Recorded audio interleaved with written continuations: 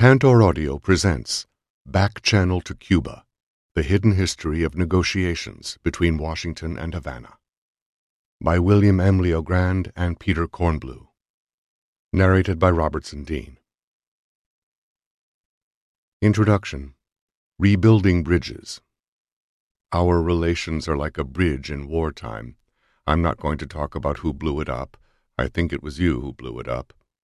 The war has ended, and now we are reconstructing the bridge, brick by brick, 90 miles from Key West to Varadero Beach. It is not a bridge that can be reconstructed easily, as fast as it was destroyed. It takes a long time.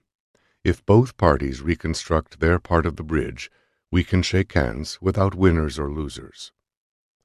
Raul Castro to Senators George McGovern and James Abourezk, April 8, 1977. In early April of 1963, during talks in Havana over the release of Americans being held in Cuban jails as spies, Fidel Castro first broached his interest in improving relations with the United States. If any relations were to commence between the U.S. and Cuba, Castro asked U.S. negotiator James Donovan, how would it come about, and what would be involved? Sent to Cuba in the fall of 1962 by President John F. Kennedy and his brother Robert to undertake the first real negotiations with Cuba's revolutionary regime, Donovan had secured the freedom of more than 1,000 members of the CIA-led exile brigade that Castro's forces had defeated at the Bay of Pigs. In addition to the prisoners, Donovan also secured Castro's confidence. Through trips in January, March, and April 1963, he built on that confidence to negotiate the freedom of several dozen U.S. citizens detained after the revolution. In the respectful nature of their talks, Castro found the first trusted U.S. representative with whom he could seriously discuss how Havana and Washington might move toward restoring civility and normalcy in the dark wake of the Bay of Pigs and the Cuban Missile Crisis. In view of the past history on both sides here, the problem of how to inaugurate any relations was a very difficult one, Castro observed. So I said, now, do you know how porcupines make love? Donovan remembered responding. And he said no. And I said, well, the answer is very carefully. And that is how you and the U.S. would have to get into this. As Donovan pursued his shuttle diplomacy during the spring of 1963, some Kennedy administration officials sought to use his special relationship with Castro to begin a dialogue toward ending hostilities with Cuba.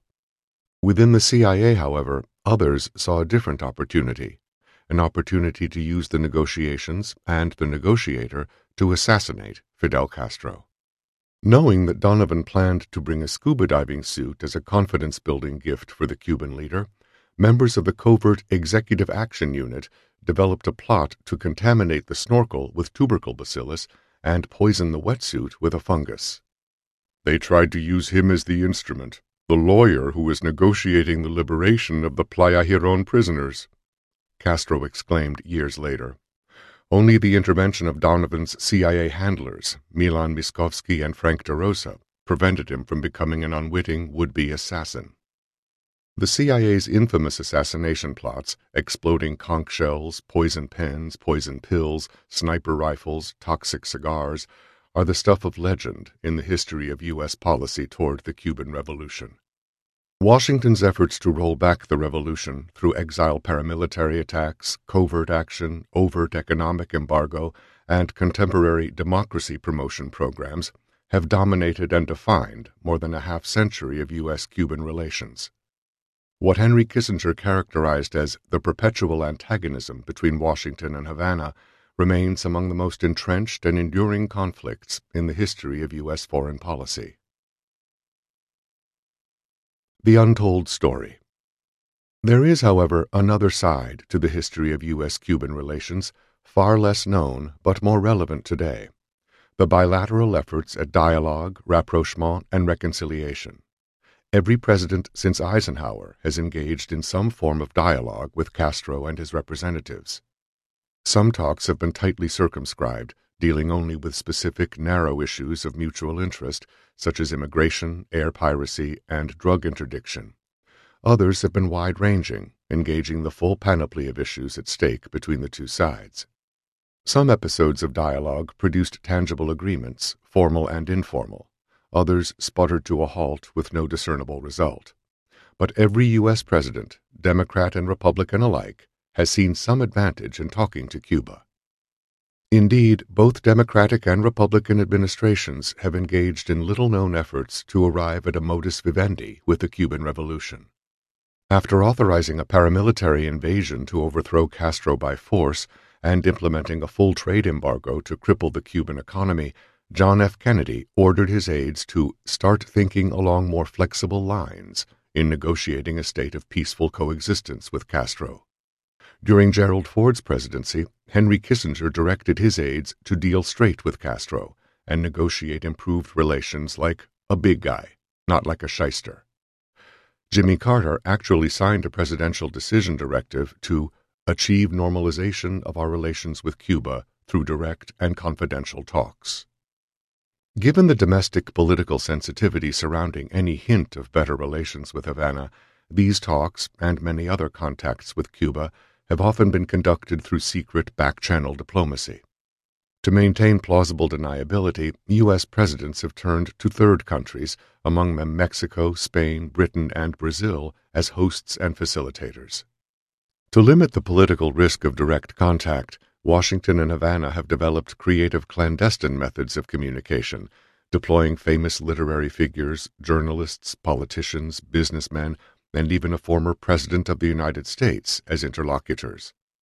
When face-to-face talks have been necessary, Cuban and U.S. officials have met furtively in foreign cities such as Paris, Cuernavaca, and Toronto, or in private homes, crowded cafeterias, prominent hotels, and even on the steps of the Lincoln Memorial in Washington, D.C.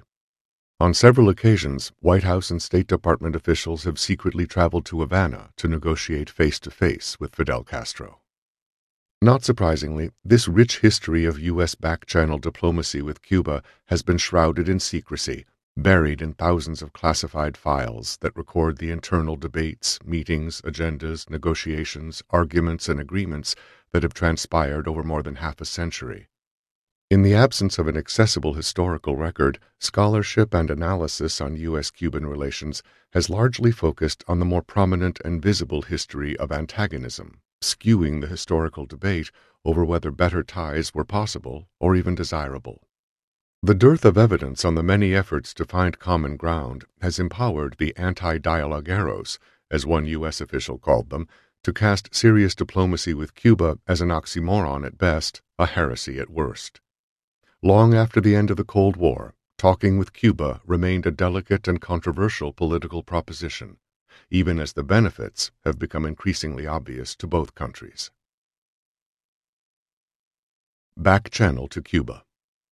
This book presents a comprehensive chronicle of the history of dialogue between the United States and Cuba since 1959. The pages that follow are an attempt to assess this historical record of negotiations, both secret and open, at a time when that record is especially pertinent to the political discourse over U.S. relations with Cuba. Both Barack Obama and Raul Castro publicly declared their desire to move beyond the past half-century's legacy of hostility. Both Washington and Havana appeared to realize that international, national, and mutual interests would be advanced by a successful negotiation of normal bilateral ties. But as the history of dialogue shows, having the intention to improve relations and actually accomplishing it are two different things. Between intention and realization lies a long road of negotiation on complex problems. But the past holds lessons for contemporary policymakers on how to navigate that road. How have previous talks evolved between Washington and Havana? Why have some succeeded and others failed? What does this history tell policymakers, scholars, and concerned citizens about the potential for rapprochement between two nations that have been intimate enemies for more than half a century? These are among the key questions explored in this volume. To reconstruct this history, we have spent more than a decade unearthing the classified files through the Freedom of Information Act, mandatory declassification review, and archival research on multiple episodes of dialogue between Washington and Havana.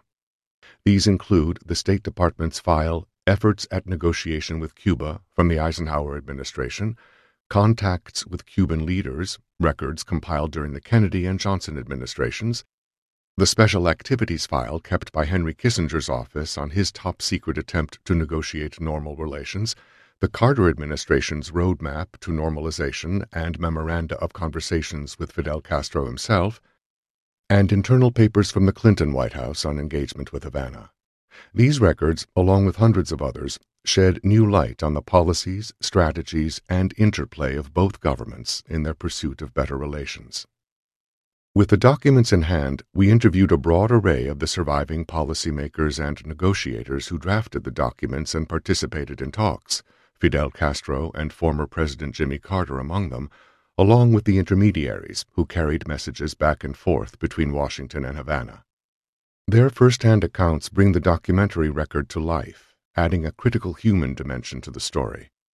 Indeed, in many ways, this book chronicles the tenacious efforts of key official and non-official policy actors who, for more than 50 years, challenged the national security managers in successive administrations to consider the options of dialogue and engagement over the dominant U.S. approach of antagonism and estrangement. The perennial conflict between U.S. officials who advocated punishing Cuba to force its compliance and those who argued for diplomacy is a recurrent theme of this history. Every administration has had its hawks and doves on Cuba.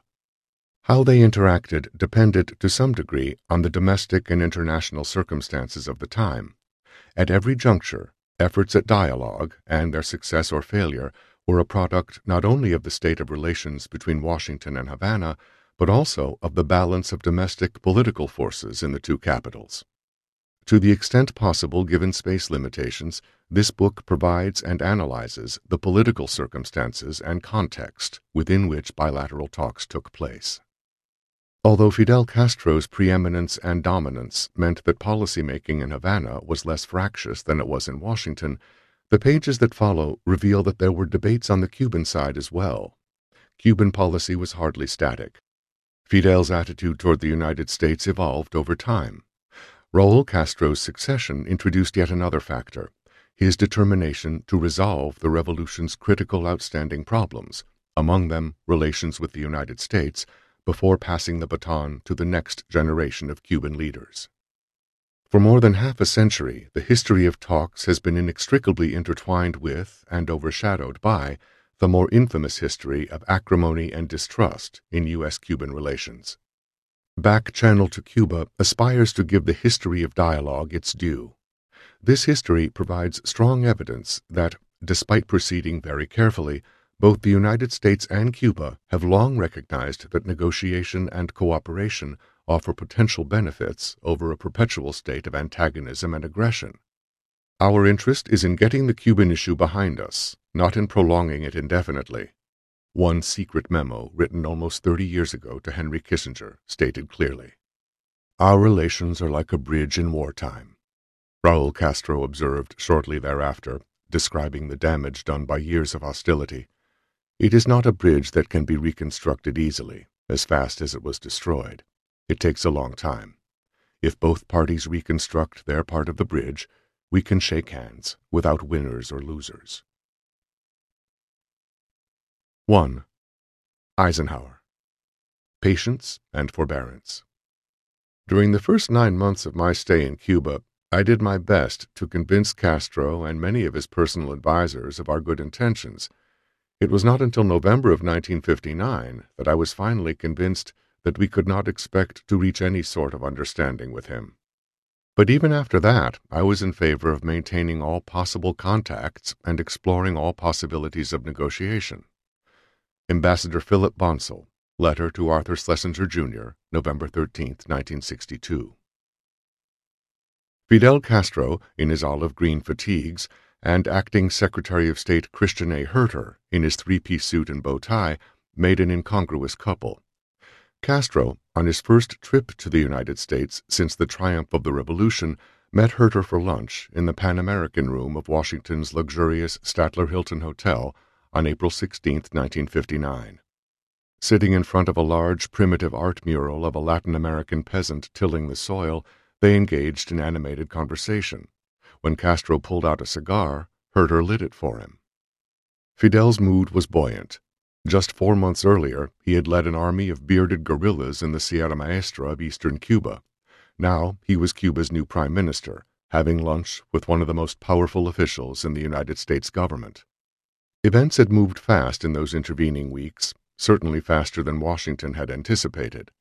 Eager to tell Cuba's story, and certain he could sway U.S. opinion by the force of his own conviction, Fidel told Herter of his plans for Cuba and admitted his frustration at his own lack of experience in the practical affairs of governing. He made a plea for patience while he worked to restore order in the aftermath of the revolution. Herter, more than twice Fidel's age, was a seasoned diplomat intent on taking Castro's measure and persuading him that good relations with the United States were in Cuba's best interests. What impressed Herter most was Castro's youthful immaturity. He reported to Eisenhower that he was sorry the president had not had a chance to meet Castro, who was a most interesting individual, but very much like a child in many ways. One of the most startling sights, he added, was Castro's 8 wild-eyed armed bodyguards who swept into the Pan American room and sat down on the floor to wait while the official delegations ate lunch. The patrician Herter was not comfortable with the disarray of revolutionary change, and in this he would prove to be a faithful representative of his government. During lunch, William Wieland, director of the Office of Caribbean and Mexican Affairs, was introduced to Castro as the State Department official in charge of Cuban affairs, to which Fidel replied, "And I thought I was in charge of Cuban affairs." It was a clever joke, but fraught with symbolism. For half a century, a parade of U.S. presidents and their representatives had acted as if the United States was in charge of Cuban affairs. Fidel, with a smile, was serving notice that this, too, was about to change. Prologue to Revolution. Herter's lunch with Castro displayed in microcosm some recurring features of the many dialogues to come between U.S. and Cuban officials. Talks were often guarded, undertaken with a certain reticence because neither side trusted the other's intentions. Sometimes those suspicions were enough in themselves to derail the process. On the U.S. side, positions often reflected an arrogance born of great power hubris and a presumption that U.S. priorities should naturally take precedence over Cuba's. On the Cuban side, positions often reflected a stubborn pride born of a half-century of domination that made resistance to U.S. demands a virtue in its own right. 100 years of tumultuous relations between the two countries weighed heavily on both. During the 19th century, Washington openly coveted Cuba and saw its acquisition as inevitable. As John Quincy Adams famously said in 1823, "If an apple severed by its native tree cannot choose but fall to the ground, Cuba can gravitate only towards the North American Union." Although Cuba remained a Spanish possession, its economy and social life were already gravitating toward the United States. Economic ties produced a free flow of people in both directions, carrying with them the artifacts and values of their respective cultures. The culture and national identity of modern Cuba were shaped by this encounter with the United States. "The North American presence was ubiquitous, expanding in all directions at once," wrote historian Luis Perez, Jr. "At every point that this presence made contact with the prevailing order of Cuban life, almost everywhere, it challenged, it contested, it changed." This pervasive U.S. influence eroded Spanish colonial control and laid the cultural foundation for Cuba's independence movement. But it also posed a threat to Cuba's aspiration to become a free and independent country, as José Martí, the father of Cuban independence, foresaw. Shortly before riding into battle against the Spanish and to his death, Martí wrote, "Every day now I am in danger of giving my life for my country and my duty in order to prevent, by the timely independence of Cuba, the United States from extending its hold across the Antilles and falling with all the greater force on the lands of our America. All I have done up to now and all I will do is for that." In 1898, the United States intervened in Cuba's 3-year-old War of Independence, quickly defeated the Spanish, and occupied the island until 1902. As the price of independence, Cubans were forced to accept the Platt Amendment to their constitution. It gave the United States the right to intervene in Cuba to protect its independence, required Cuba to sell or lease land to the United States for naval bases, the origin of Guantanamo Naval Station, and prohibited Cuba from signing treaties with any other foreign governments to provide them with bases. Not surprisingly, the Platt Amendment was anathema to Cuban nationalists. Over the next 2 decades, U.S. troops returned to Cuba several times to halt outbreaks of political violence. Treaties and laws promulgated by the U.S. military governors gave U.S. businesses unmatched advantages in the Cuban market, and U.S. investment flowed freely. By the 1930s, U.S. interests owned most of the sugar industry, the heart of the Cuban economy, most of the tobacco industry, the banks, and public utilities.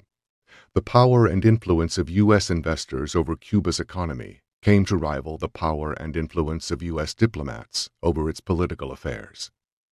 Cuba's politics during the early decades of the century were marked by corruption, both financial and electoral.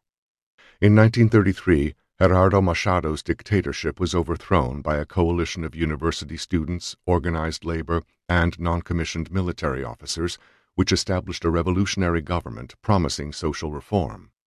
Worried that these progressives threatened U.S. interests, Washington conspired with the head of the armed forces, Fulgencio Batista, to engineer a coup just 3 months after the revolutionaries took office. With U.S. support, Batista ruled Cuba, either directly or indirectly, until 1944, when, after a reasonably free election, he turned power over to the opposition.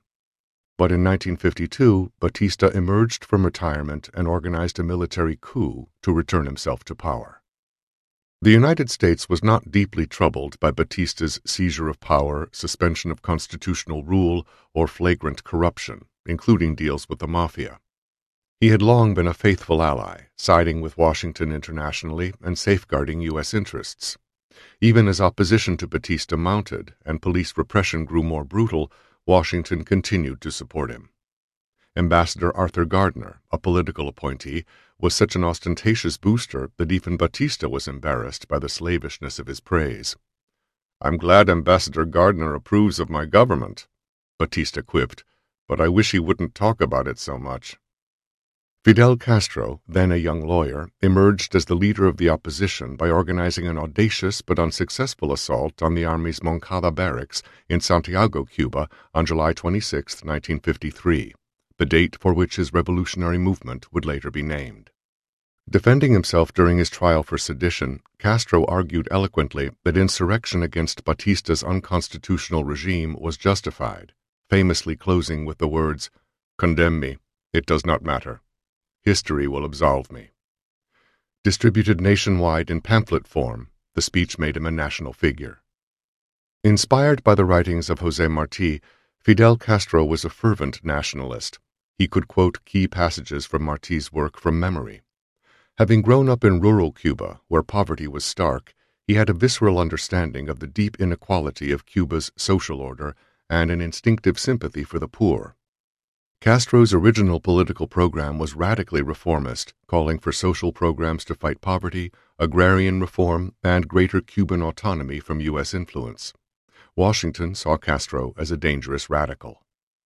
As the revolutionary movement gathered force, the Eisenhower administration was torn between its instinct to support the reliable but increasingly unpopular Batista and the dawning realization that Batista could not survive. But efforts to distance the United States from the tottering regime were ineffectual.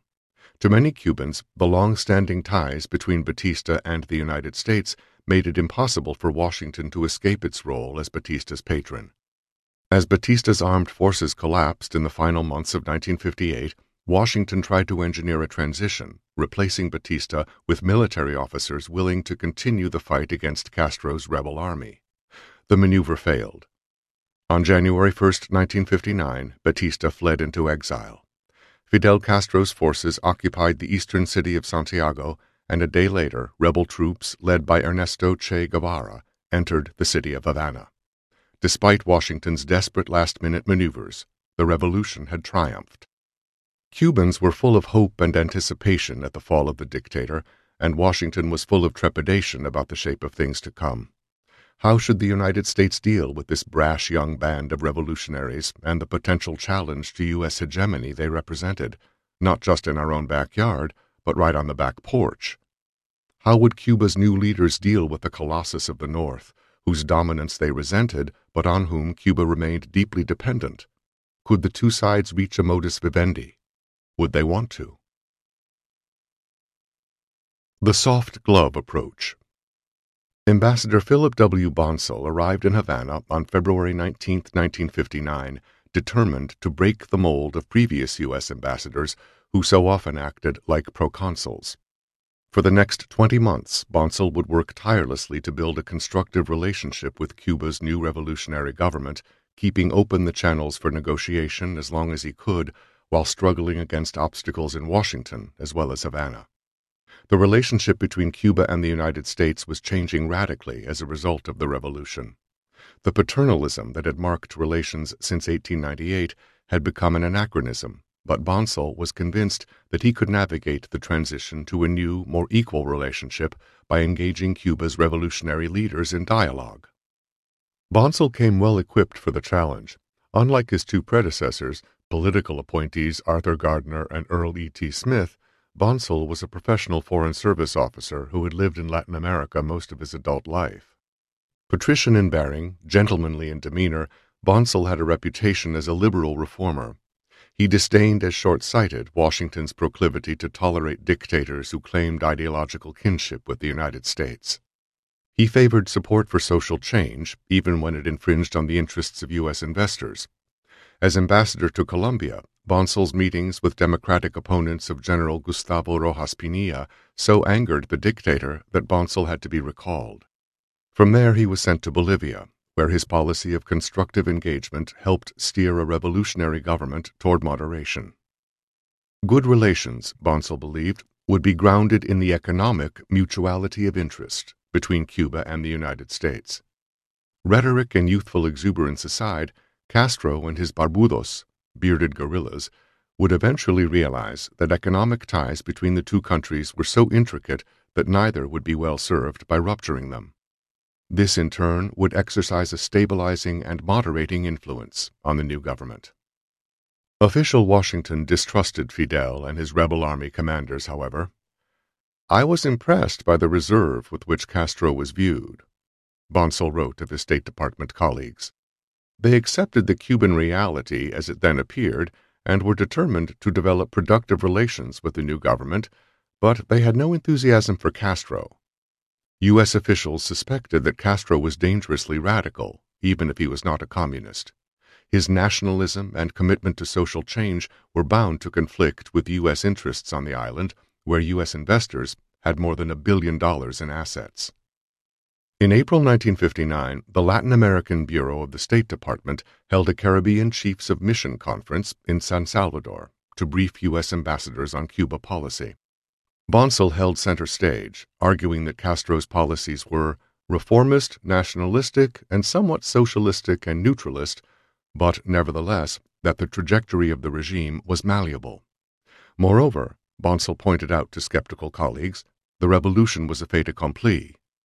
Castro was firmly in power, the quintessential charismatic leader, so popular that everyone called him Fidel, even his enemies. Polls showed backing for the new government exceeding 90%. Washington had little choice but to deal with Castro, so Bonsall argued for a policy of patience and forbearance.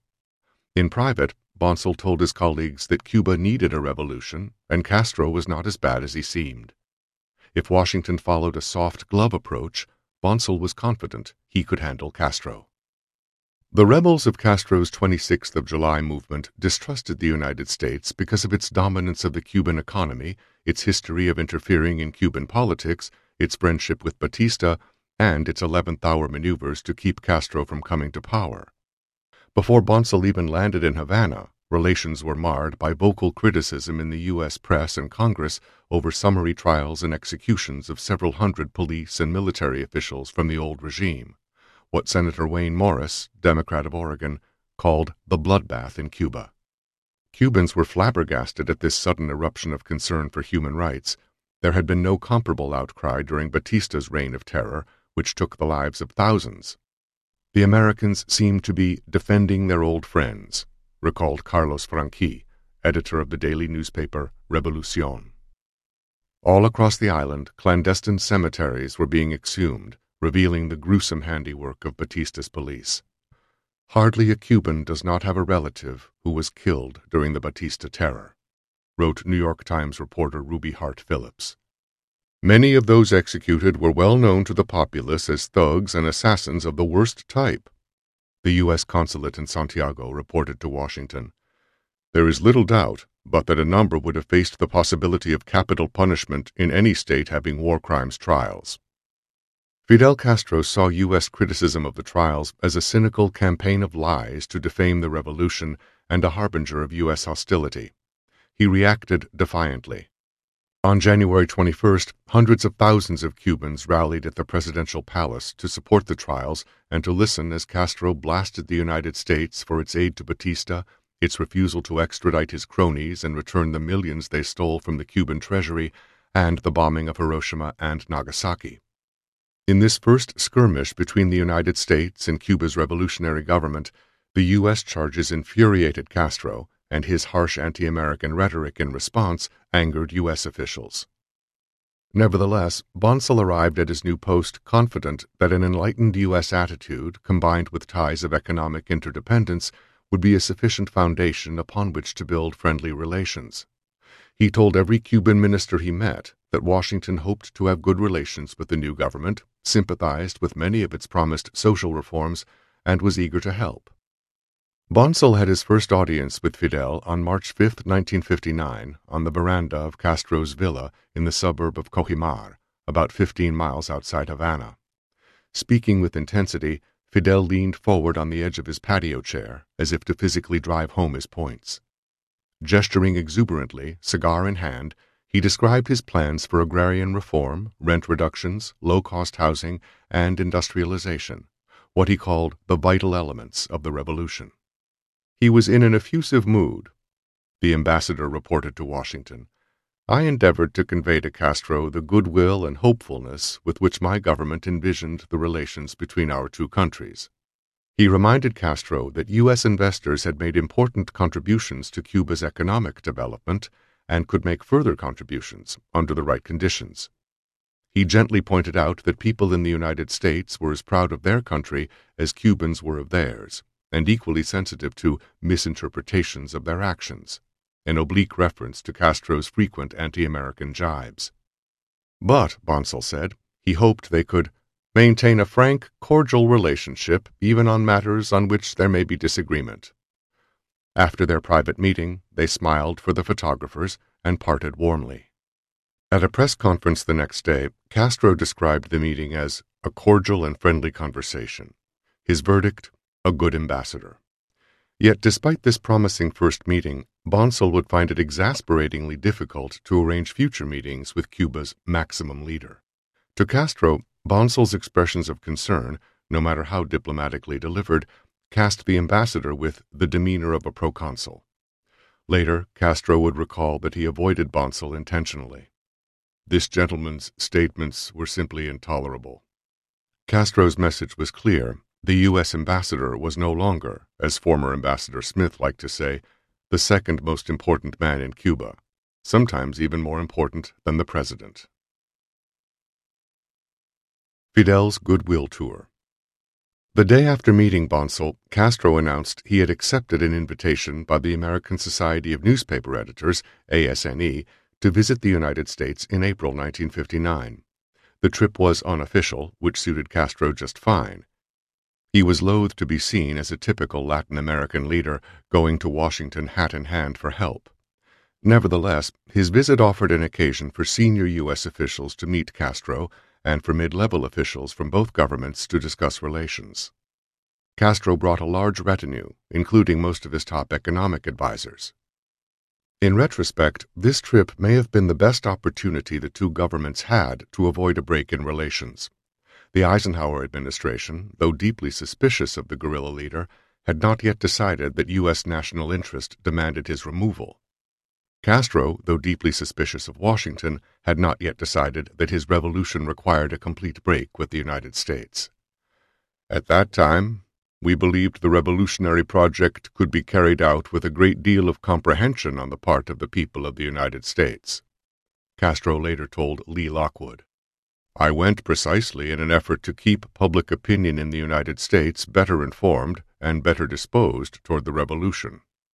Fidel went to the United States full of hope, recalled his press secretary, Teresa Casuso. He was in a good mood. Intent on using the 11-day trip to the best advantage, the Cubans hired a public relations firm, Bernard Relin and Associates, Inc. Although they ignored the firm's advice to shave their beards and exchange their olive-green uniforms for business suits, they nevertheless made a good impression. Everywhere Fidel went, he was met by cheering crowds. 1,500 were on hand when he arrived at Washington's National Airport, 2,000 greeted him at New York's Penn Station, 10,000 turned out to hear him speak at Harvard, and 35,000 attended his outdoor address in Central Park. Fidel was delighted. "This is just the way it is in Cuba," he marveled, wading into the crowds to shake hands. At the Bronx Zoo, in a display of youthful exuberance, Castro jumped over the guardrail and stuck his hand into the tiger cage, playfully taunting the big cats. It was quintessential Fidel, boldly courting danger, fearless to the point of recklessness, a style not unlike his approach to dealing with the United States. In Washington, Castro met for an hour and a half with members of the Senate Foreign Relations Committee and the House Foreign Affairs Committee. At every opportunity, he spoke to the press, in imperfect English, hoping to dispel the negative image left by the war crimes trials. He went on NBC's Meet the Press, fielding reporters' questions for half an hour. He spoke at Columbia, Princeton, and Harvard. At Princeton University, Castro happened to meet former Secretary of State Dean Acheson at a reception hosted by New Jersey Governor Robert Maynor. To Acheson, Castro came across as smart and level-headed. "This fellow Castro really knows what he is doing," Acheson told a colleague shortly after the meeting. "He is going to cause us some problems down the road." In Cambridge, Castro had dinner at the Faculty Club with Dean of Arts and Sciences McGeorge Bundy, who then introduced him to an adulatory crowd.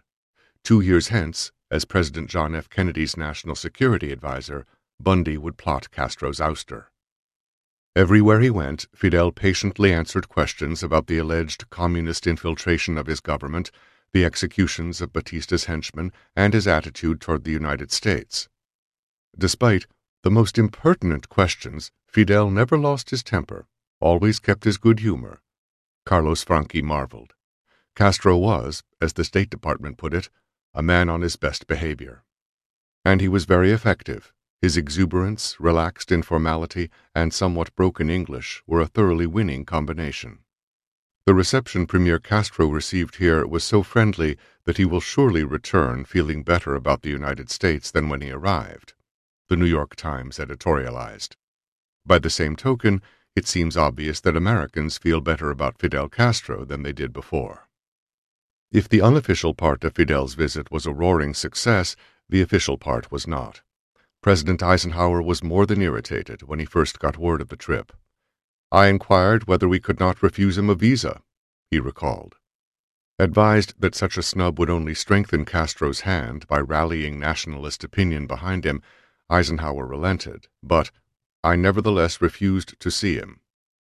Instead, Ike went golfing in Augusta, Georgia, a slight not lost on the Cuban leader. Months later, after U.S.-Cuban relations had deteriorated, Castro would go golfing with Che Guevara and invite the international press. The golf game was a photo opportunity, Fidel recalled. The real purpose was to make fun of Eisenhower. The State Department had higher hopes for Castro's trip. His entourage included many of his government's most prominent pro-American moderates. The presence of National Bank President Felipe Pazos, Minister of the Treasury Rufo López Fresquet, and Minister of Economy Regino Botti suggested that Castro wanted to open serious discussions about economic cooperation, a conclusion reinforced by the fact that Pazos submitted in advance a memorandum outlining an agenda for talks regarding financial assistance and cooperation. What followed, however, was a minuet of reticence. Before arriving in Washington, Castro stunned members of his economic team by telling them not to ask for aid. "Wasn't that the whole reason for the trip?" asked López Fresquet. "Look, Rufo," Fidel replied, "I don't want this trip to be like that of other new Latin American leaders who always come to the U.S. to ask for money. I want this to be a goodwill trip. Besides, The Americans will be surprised, and when we go back to Cuba, they will offer us aid without our asking for it." Sure enough, at his first press conference upon arrival, reporters asked Castro if he had come to request U.S. aid. "No," he replied.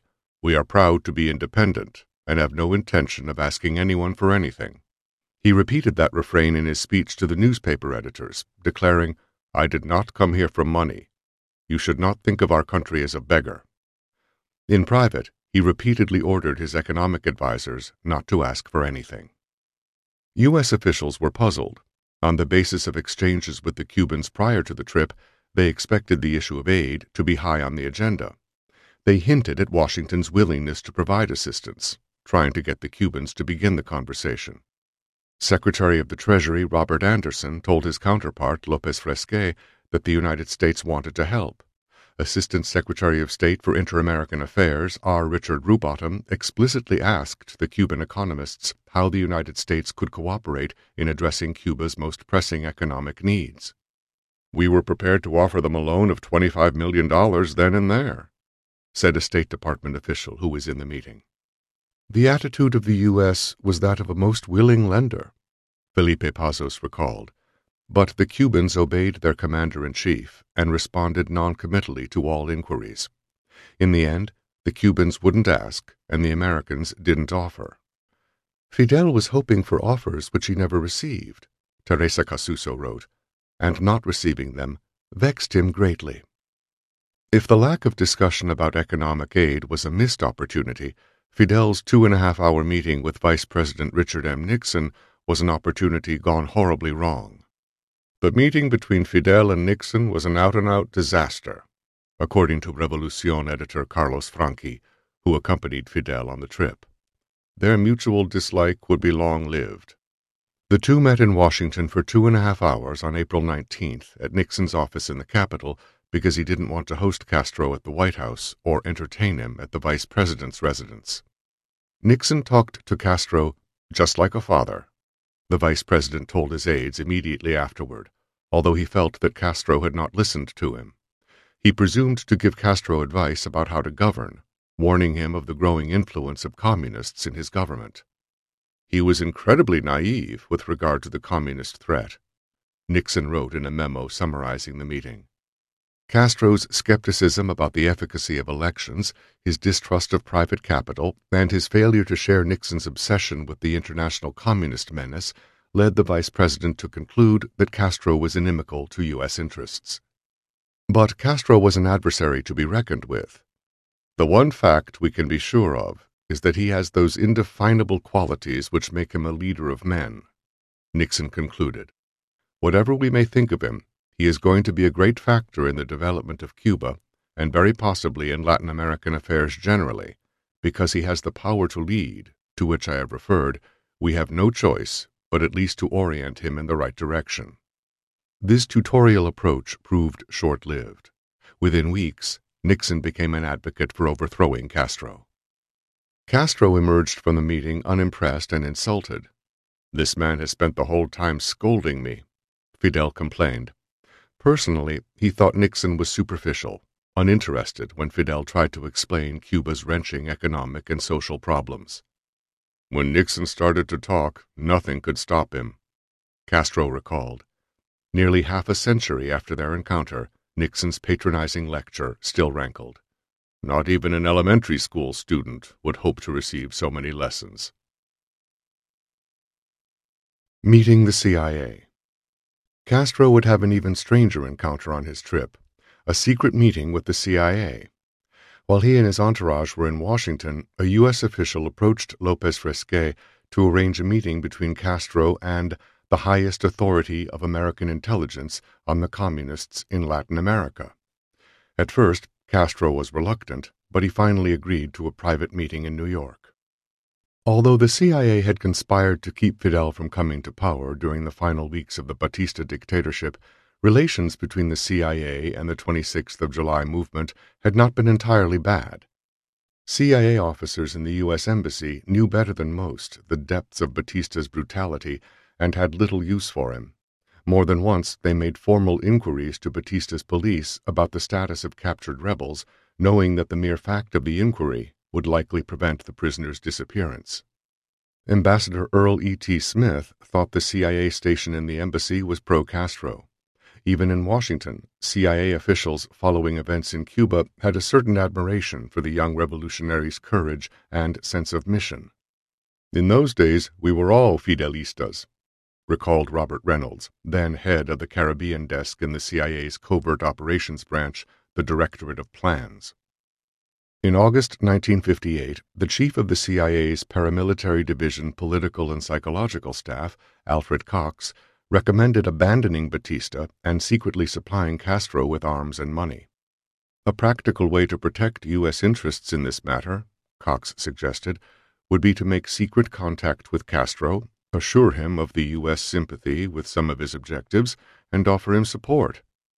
That did not happen, but as the Batista regime crumbled, the CIA station chief in Havana endorsed a quiet proposal from the city's archbishop that the United States discreetly open a dialogue with Castro. An operation of this nature could pay big future dividends. The chief of station cabled headquarters on December 18, 1958, less than 2 weeks before the triumph of the revolution. "Regardless how we may feel about Castro and his movement, both will be important political forces for a long time to come." At the same time, Castro was trying to open a dialogue with Washington. In mid-December, he told journalist Andrew St. George that he would welcome having a U.S. representative visit him in the Sierra Maestra to discuss a number of important political issues. All these tentative efforts to open a dialogue were overtaken by the sudden collapse of the Batista regime on January 1, 1959. Castro's April visit to the United States provided the CIA with its first real opportunity to communicate with Cuba's new leader. Fidel agreed to meet the CIA emissary at the New York Statler Hilton Hotel, where the Cuban delegation was staying. The CIA sent Jerry Droller, a.k.a. Frank Bender, the pseudonym he used as chief of political action for the Bay of Pigs invasion. Bender, a German immigrant and veteran of the OSS, was new to the Latin American division and did not speak Spanish. His attitude was cavalier, breezily aggressive, according to fellow spy Howard Hunt. He spent 3 hours with Fidel, smoking cigars and instructing the Comandante on the dangers of international communism. The Cuban Communist Party, Bender warned, was an agent of this international menace and a threat to Castro's leadership. Fidel countered that Cuba's communists were a minority and he could handle them. The United States, he said, was overly concerned with communism. The best bulwark against its spread would be for the United States to stop neglecting Latin America's social and economic problems. Nevertheless, Bender felt that Fidel had received the briefing on international communism seriously and in good faith. He listened intently and reacted favorably, and was eager to accept suggestions that information on international communism be channeled to him in the future. Castro agreed to establish a secret back channel to the CIA and designated López Fresquet as the Cuban contact. Bender emerged from the meeting exultant. "Castro is not only not a communist," he assured López Fresquet, "but he is a strong anti-communist fighter." A month later, the U.S. Embassy activated the secret channel by sending a message to Castro, but he never responded, and no further messages followed.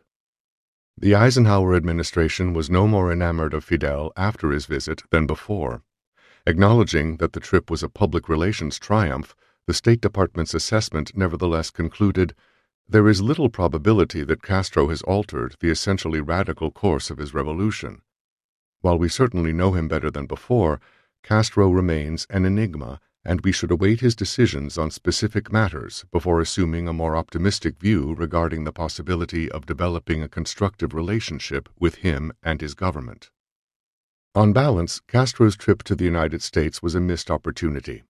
Fidel saw it as a chance to appeal directly to U.S. public opinion, countering the lies in the press about the trials of Batista's henchmen.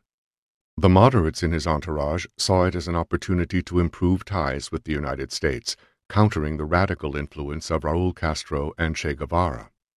Bonsall and his embassy staff hoped the trip would open the discussion of U.S. aid, thereby reinforcing the economic ties binding Cuba to the United States. But in the end, Castro's fear of looking like a supplicant outweighed his need for assistance, and Washington's disdain for the revolution's unorthodox politics outweighed Bonsal's strategy of engagement. As writer Hugh Thomas put it, each side, proud and suspicious, held back. The Cubans left empty-handed, but they got an earful about communism. Castro went away convinced that Washington was obsessed with it. Senators interrogated him about it. Nixon lectured him on it. The CIA tried to recruit him to fight it. The message was clear. Cuba was not free to choose its own path if that path was regarded as communist by the United States.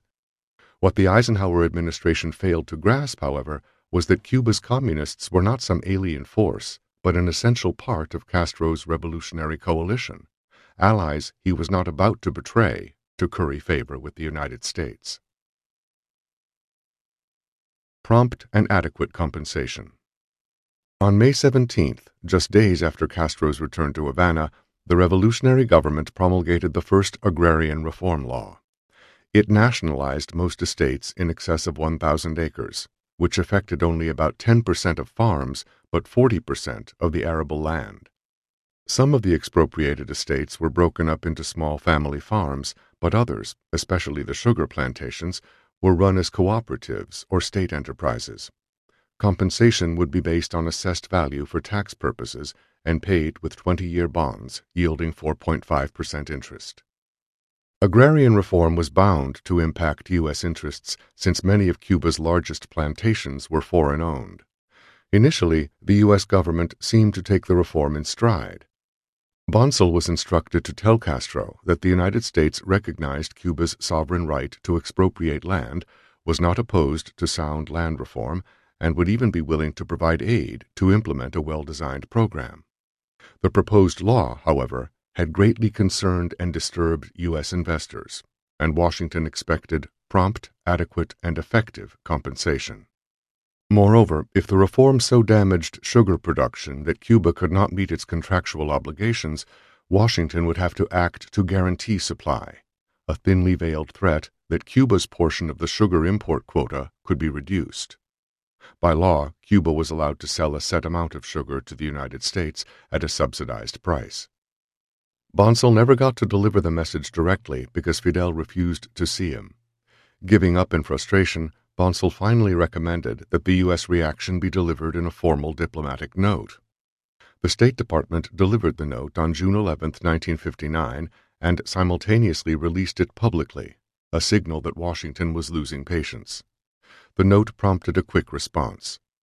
Castro called Bonsal to a meeting the next day to reassure the ambassador that he was not opposed in principle to foreign investment and that he recognized Cuba's obligation to pay compensation.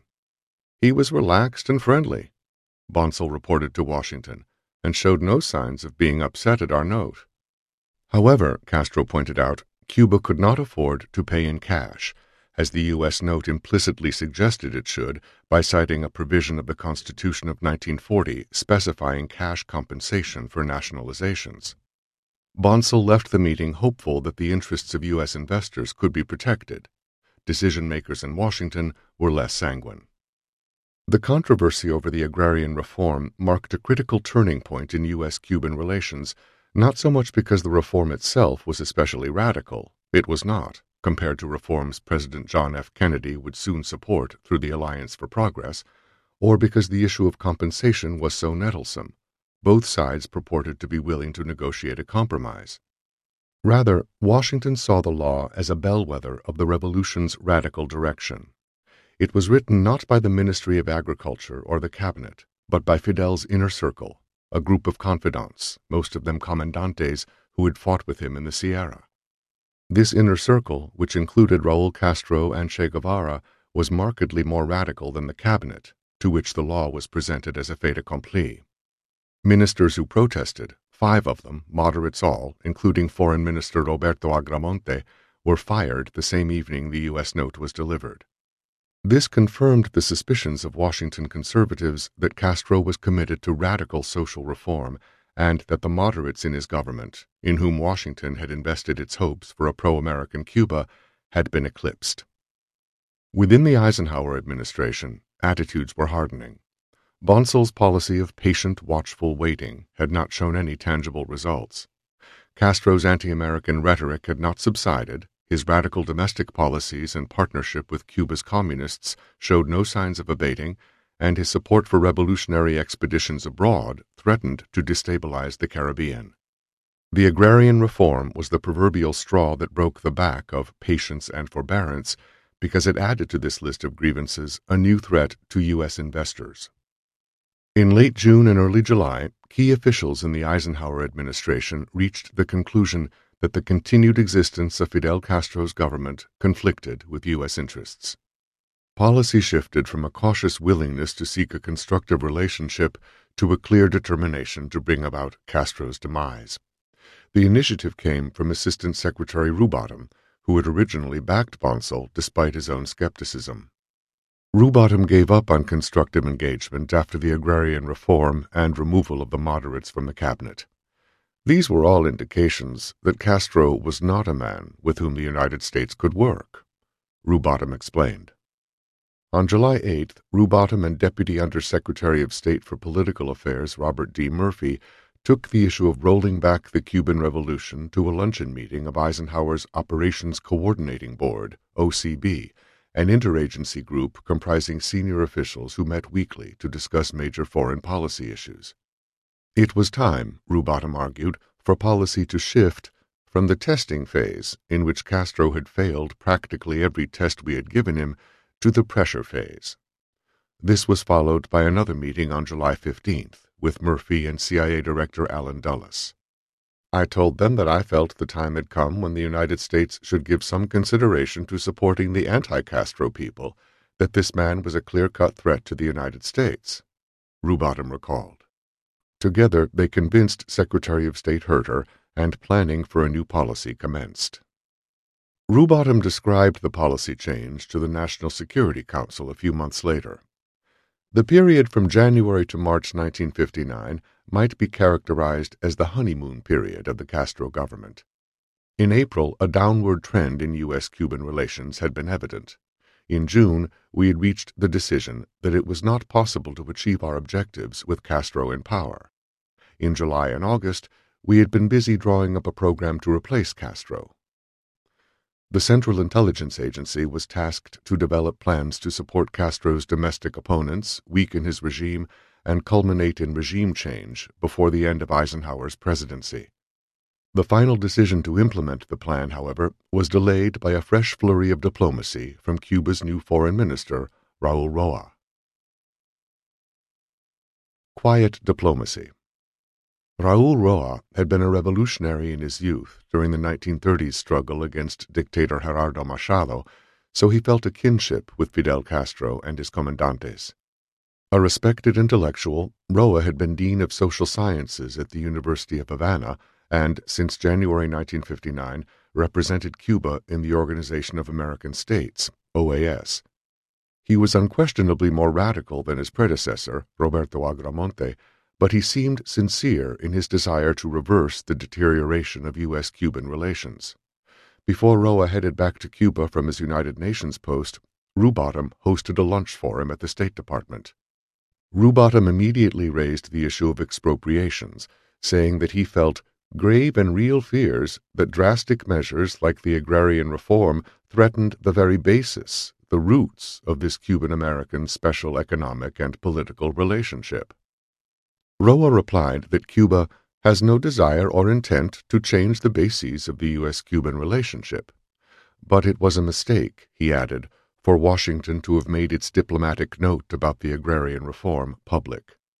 It would be better if our differences could be discussed in private through normal diplomatic channels. Rubottom agreed. In a private, off-the-record conversation with Rubottom's Deputy Assistant Secretary, William Wieland, Roa hinted that public rebukes simply antagonized Castro.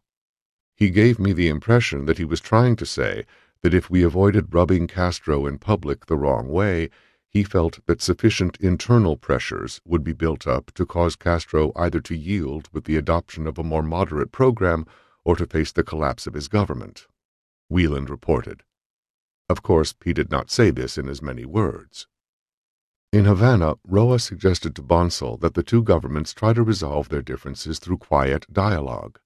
Good relations with the United States were not incompatible with the goals of the revolution, he insisted, and he proposed that the two of them meet regularly to work on improving bilateral ties.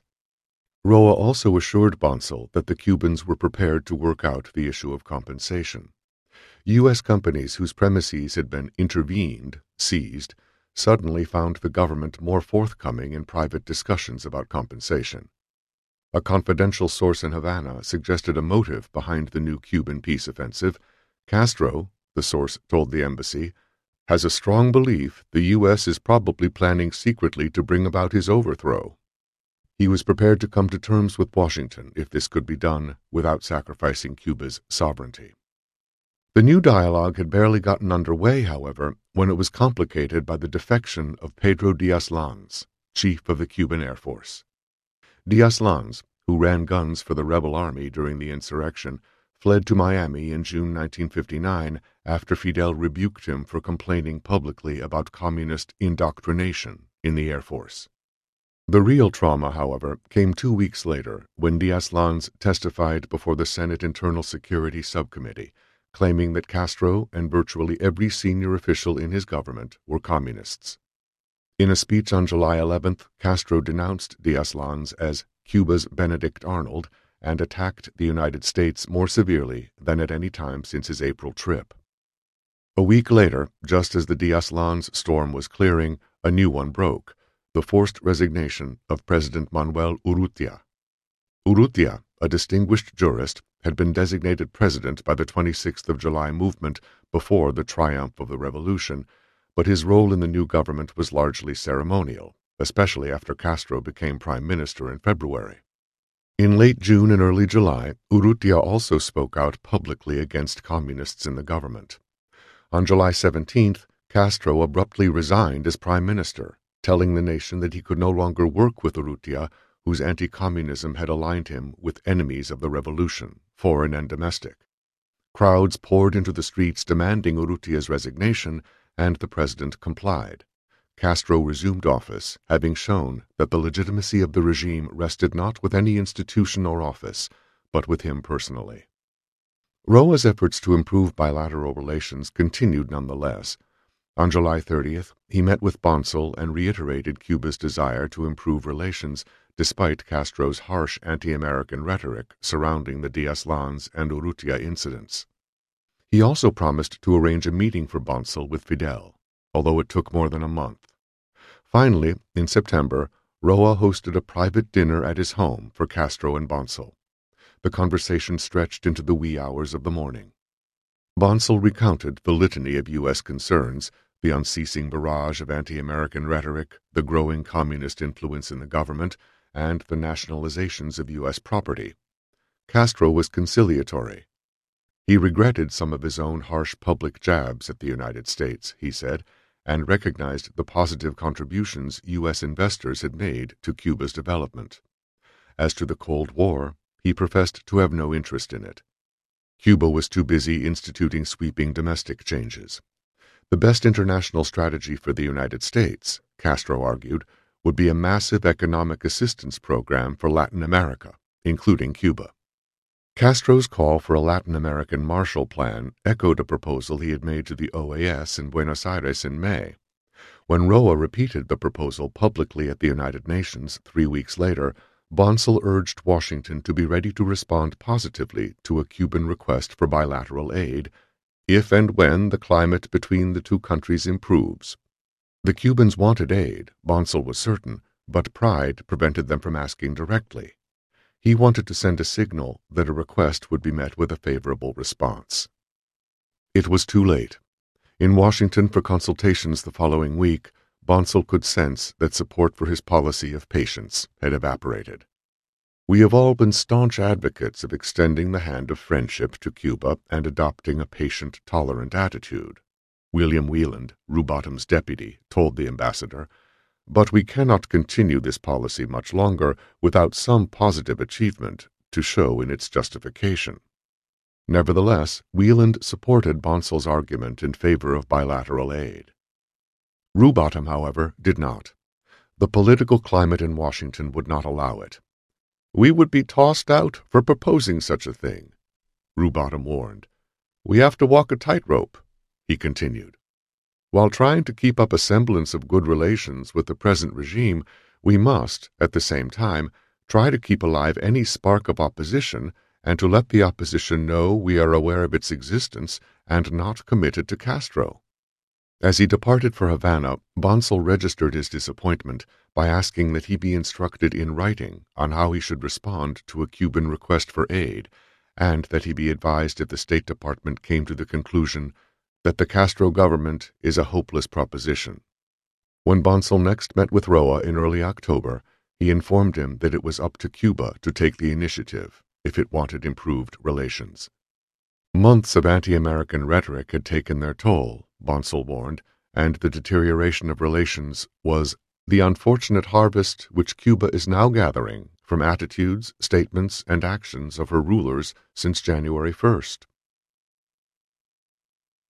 Patience runs out. Bonsall's efforts to make progress through quiet dialogue with Roa came to a loud public end in October. The tumult began with a gaffe. On October 16th, a State Department official mistakenly revealed that the United States had urged Great Britain not to deliver jet aircraft originally purchased by Batista. To Castro, this was proof of Washington's perfidy in claiming to want better relations. The news, Roa told Bonsall, seriously damaged their dialogue. Publicly, Washington insisted that its opposition to the aircraft sale was simply part of its general policy to limit arms imports to Latin America. Privately, Allen Dulles told the British ambassador that he hoped to force Castro to buy arms from the Soviet bloc because, in the case of Guatemala, it had been a shipment of Soviet arms that had created the occasion for what had been done, the CIA's overthrow of the Guatemalan government, and the same might be true in the case of Cuba. 4 days after the aircraft story broke, Comandante Uber Matos, the 26th of July movement commander in Camagüey province, resigned over what he saw as growing communist influence in the government. Earlier that fall, he had begun speaking with other rebel army veterans about how to put a stop to it. Raúl Castro's appointment in October as Minister of the Revolutionary Armed Forces brought the issue to a head and prompted Matos, along with more than a dozen other officers in Camagüey, to resign. Matos was immediately arrested for plotting against the government, tried for sedition, and sentenced to 20 years in prison. On the very day Matos was arrested, Pedro Diaz-Lanz re-entered the picture, bombing Havana with anti-Castro leaflets. Anti-aircraft fire went astray, causing several dozen casualties and creating the impression that Lanz's plane dropped bombs.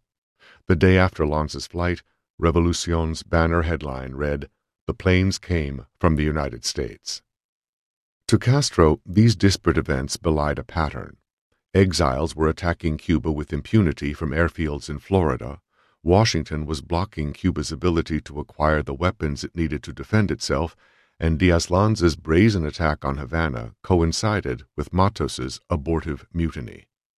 In a speech on October 26th to more than 300,000 people rallying in defense of the revolution, Castro compared Diaz-Lanz's flight to the attack on Pearl Harbor and accused the United States of foreign aggression for giving the war criminals a safe haven from which to attack. Castro's rhetoric was as strongly anti-American as anything he has ever done, Bonsall advised the State Department, so harsh that even the stoic ambassador recommended a public response. Washington delivered its reply the following day in a public note decrying the deliberate and concerted efforts in Cuba to replace the traditional friendship between the Cuban and American people with distrust and hostility. Castro's charges were utterly unfounded. The note went on to assure Cubans that the United States was adhering to a policy of non-intervention, had nothing to do with the Diaz-Lanz incident, and was working diligently to halt illegal flights against Cuba. None of these claims was strictly true. The harsh rhetorical flurries of October led to Bonsall's recall and gave administration hardliners the impetus they needed to push a formal change in U.S. policy through the bureaucracy.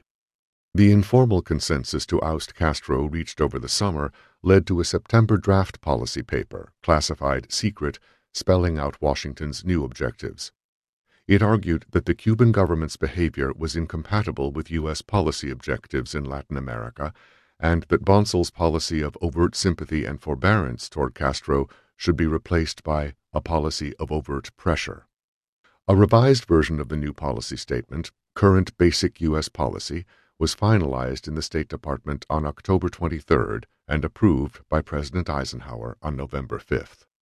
The immediate objective of the United States with respect to Cuba, the new policy statement declared, is the development of a situation in which, not later than the end of 1960, the government then in control of Cuba should, in its domestic and foreign policies, meet the basic United States policy objectives for Latin American countries. As Rubottom explained in his cover memo, this meant overthrowing Castro. The policies and programs of the Castro government are inconsistent with the minimal requirements of good Cuban-U.S. relations, he wrote, and will not be satisfactorily altered except as a result of Cuban opposition to Castro's present course and/or a change in the Cuban regime. Given Castro's widespread popularity in Cuba and Latin America, U.S. officials regarded this new policy of hostility as extremely sensitive. Washington would maintain a public facade of proper relations while working secretly to destabilize Cuba's government. As Rubottom explained, the approved program authorized us to support elements in Cuba opposed to the Castro government while making Castro's downfall seem to be the result of his own mistakes. A covert policy required covert implementation, so the CIA took the lead. The agency had been developing plans for Cuba since the summer, providing assistance to prominent defectors, including Pedro Diaz-Lanz, and to selected domestic opponents of Castro. In December, the CIA developed the first plan for paramilitary action in Cuba, the seed from which the Bay of Pigs operation would eventually grow, and J.C. King, chief of the Western Hemisphere Division for Covert Operations, first recommended that thorough consideration be given to the elimination of Fidel Castro in order to greatly accelerate the fall of the present government. This is the end of the CD. The audiobook continues on the next CD. The Argentine ambassador intercedes. Rubottom delayed informing Bonsall that the administration had given up on his strategy of patience and forbearance and was now bent on overthrowing Castro. With considerable reluctance, we have found ourselves forced closer and closer to the realization and frank recognition of the fact that it may be unduly optimistic and even unrealistic to assume that we shall ever be able to do business with the Castro government, he wrote in a personal letter almost a month after the key decisions had already been taken. In reply, Bonsall acknowledged his own frustration. The efforts of our government to create an atmosphere of goodwill and good faith have certainly not found an echo, he admitted. The situation is, however, fraught with all sorts of dangers. On the ground in Cuba, Bonsall was keenly aware that Castro's popular support was broad and deep, and that there was no significant organized opposition to the revolutionary government.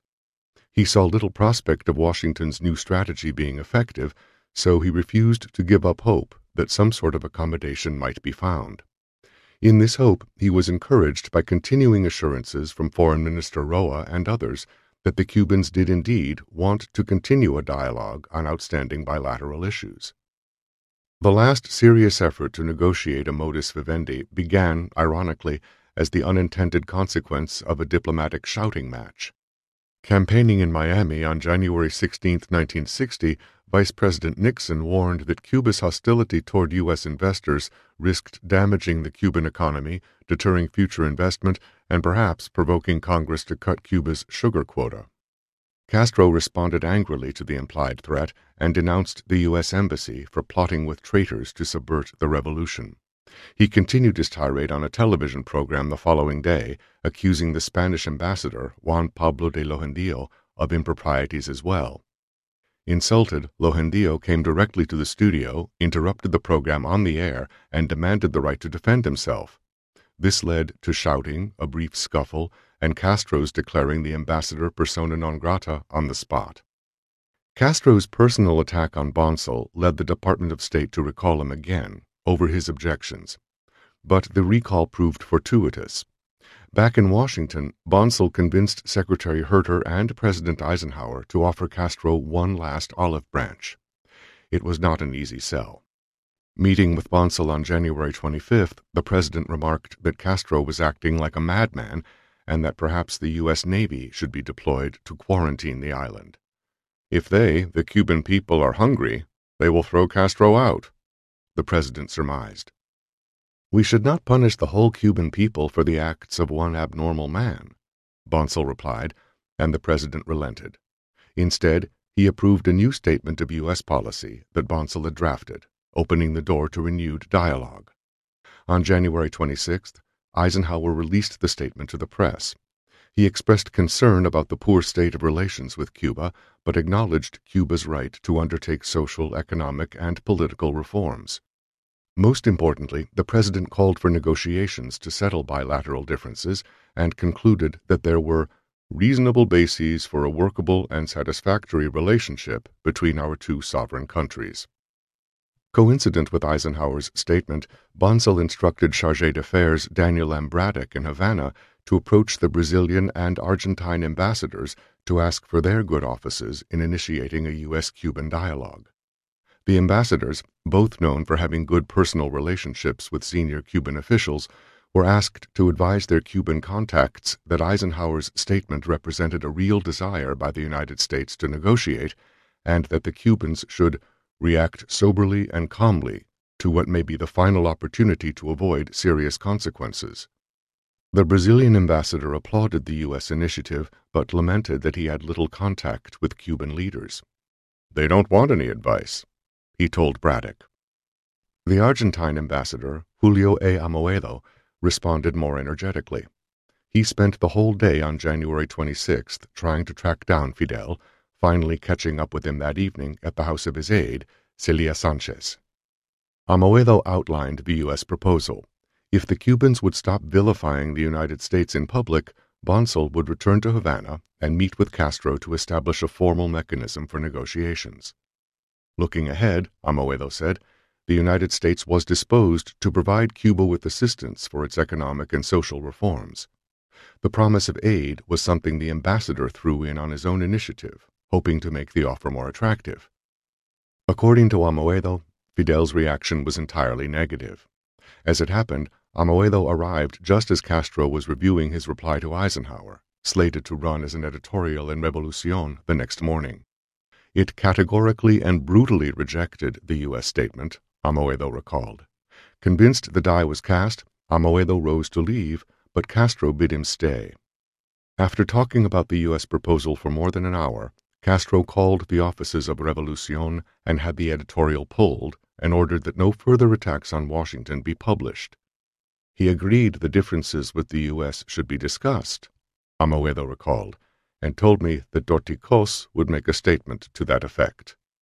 Speaking the next day, President Osvaldo Dorticos did not back away from Cuba's complaints against Washington, but his statement was conciliatory enough that the U.S. Embassy concluded it contained some ground for optimism in that it affirmed the Cuban government's desire for friendly relations with the United States and its willingness to negotiate differences. Braddock met with Roa on February 4th to reiterate that Washington wanted to open a dialogue, but expected a retraction of Castro's public charges that Bonsall had encouraged counter-revolution. While negotiations were underway, Braddock added, both sides should pledge to maintain an atmosphere free of public accusations and recriminations. Roa replied that Cuba also wanted a resumption of normal relations. 2 weeks later, the Cubans agreed to Washington's conditions.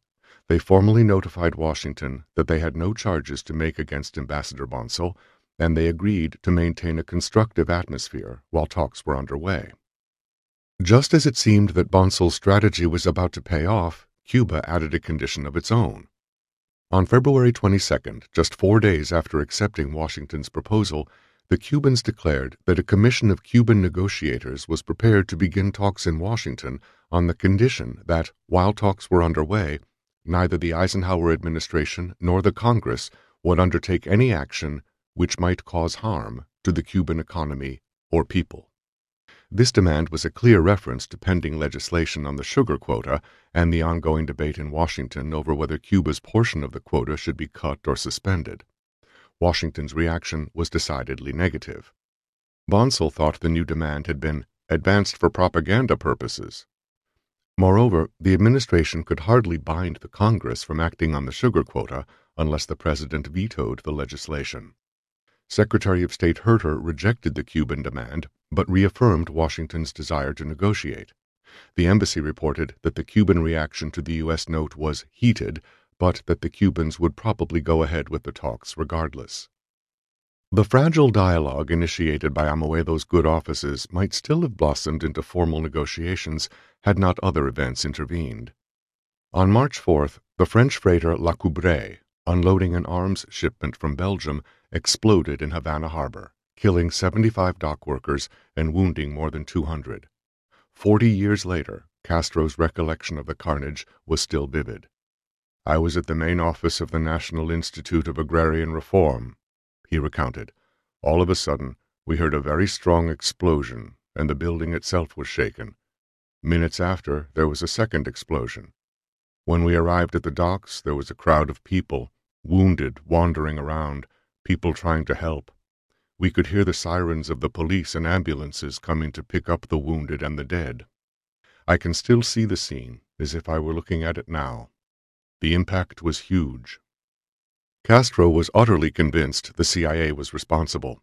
He knew that Washington had blocked the British delivery of jet fighters to Cuba and had tried unsuccessfully to talk the Belgians out of delivering the munitions on La Coubre. "We must look for the guilty ones among those who did not want us to have these weapons," he said at the funeral for those killed in the explosion. "We have the right to think that those who through diplomacy tried to prevent us from getting this equipment could certainly have tried to achieve the same objective by other methods." Comparing the destruction of La Coubre to the sinking of the U.S. battleship Maine in Havana Harbor in 1898, which precipitated the Spanish-American War, Castro warned Washington not to make the mistake of thinking that it could once again send troops to abort Cuba's struggle for true independence. "We are not in the 1910s or 1920s or 1930s. Cubans today, the Cubans of this generation, will fight, if they attack us, to the last drop of blood. Our choice would be patria o muerte, homeland or death." Washington called Castro's accusation of sabotage unfounded and irresponsible. The Cubans rejected the U.S. protest as insulting. 3 days after Castro's funeral oration, Deputy Chief of Mission Braddock cabled Washington that the embassy country team, which had backed Bonsall's diplomatic efforts consistently and loyally, had now unanimously concluded, "There is no hope that U.S. will ever be able to establish a satisfactory relationship with the Cuban government as long as it is dominated by Fidel Castro, Raul Castro, Che Guevara, and like-minded associates." In the wake of the explosion, Braddock wrote privately to Bonsall, "I cannot help feeling this case will be a cause célèbre in the history of U.S.-Cuban relations." Another event also undercut Washington's interest in talks, the February visit to Cuba of Soviet Vice President Anastas I. Mikoyan. Although Castro's tolerance of communists in his government had been an irritant for Washington since early 1959, Castro showed no special affinity for the Soviet Union during his first year in power, despite some behind-the-scenes contacts. The initial Soviet reaction to the Cuban Revolution was diffident, but in late 1959, Castro invited a Soviet trade mission in Mexico to visit Cuba, and Mikoyan arrived with it on February 4, 1960. The 10-day visit concluded with a trade agreement and $100 million in credit for Cuba. Shortly thereafter, Soviet Premier Nikita Khrushchev began to publicly praise the Cuban Revolution. Wayne Smith, then a junior Foreign Service officer in the Havana embassy, recalled the impact Mikoyan's visit had on U.S. attitudes. Based on the warmth of the welcoming speeches, the degree to which the proverbial red carpet was rolled out for Mr. Mikoyan, our conclusion was that Prime Minister Castro had made his decision that Cuba was going to become a close ally of the Soviet Union. After that, Washington doubted the sincerity of Cuba's calls for negotiations. We quite frankly thought it was a stalling tactic. The U.S. government was no longer interested. Thus, we didn't explore the possibilities.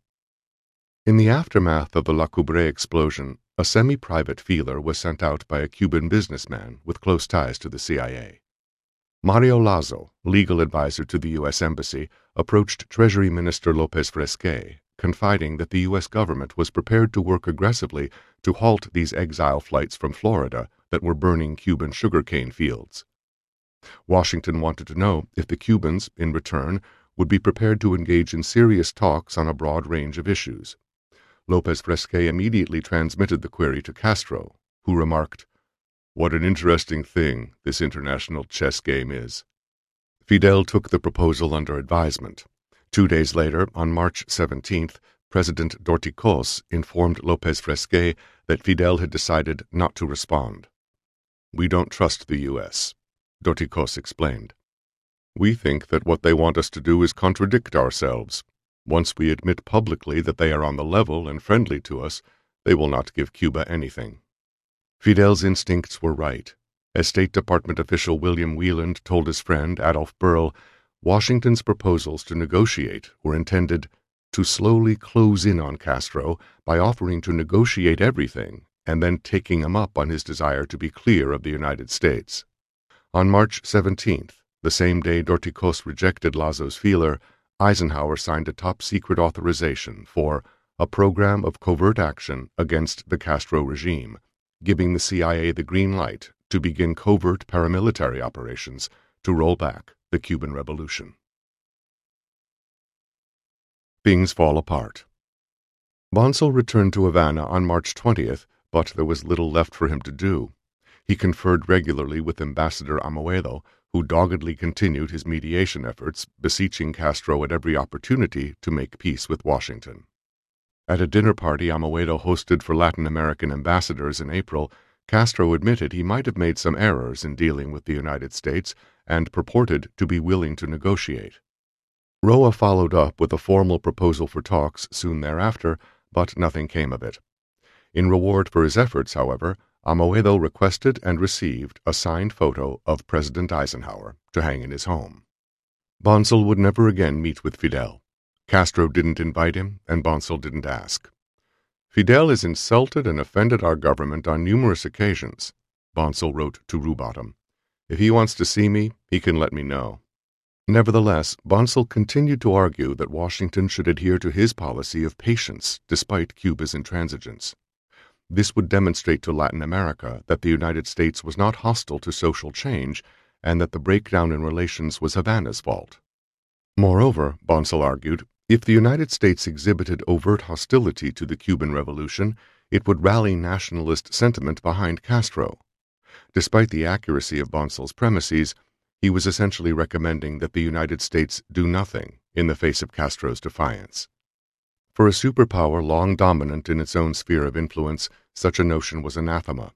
Patience would be mistaken for passivity, and passivity for weakness that would encourage other nationalist forces across Latin America to challenge U.S. security and economic policy and interests.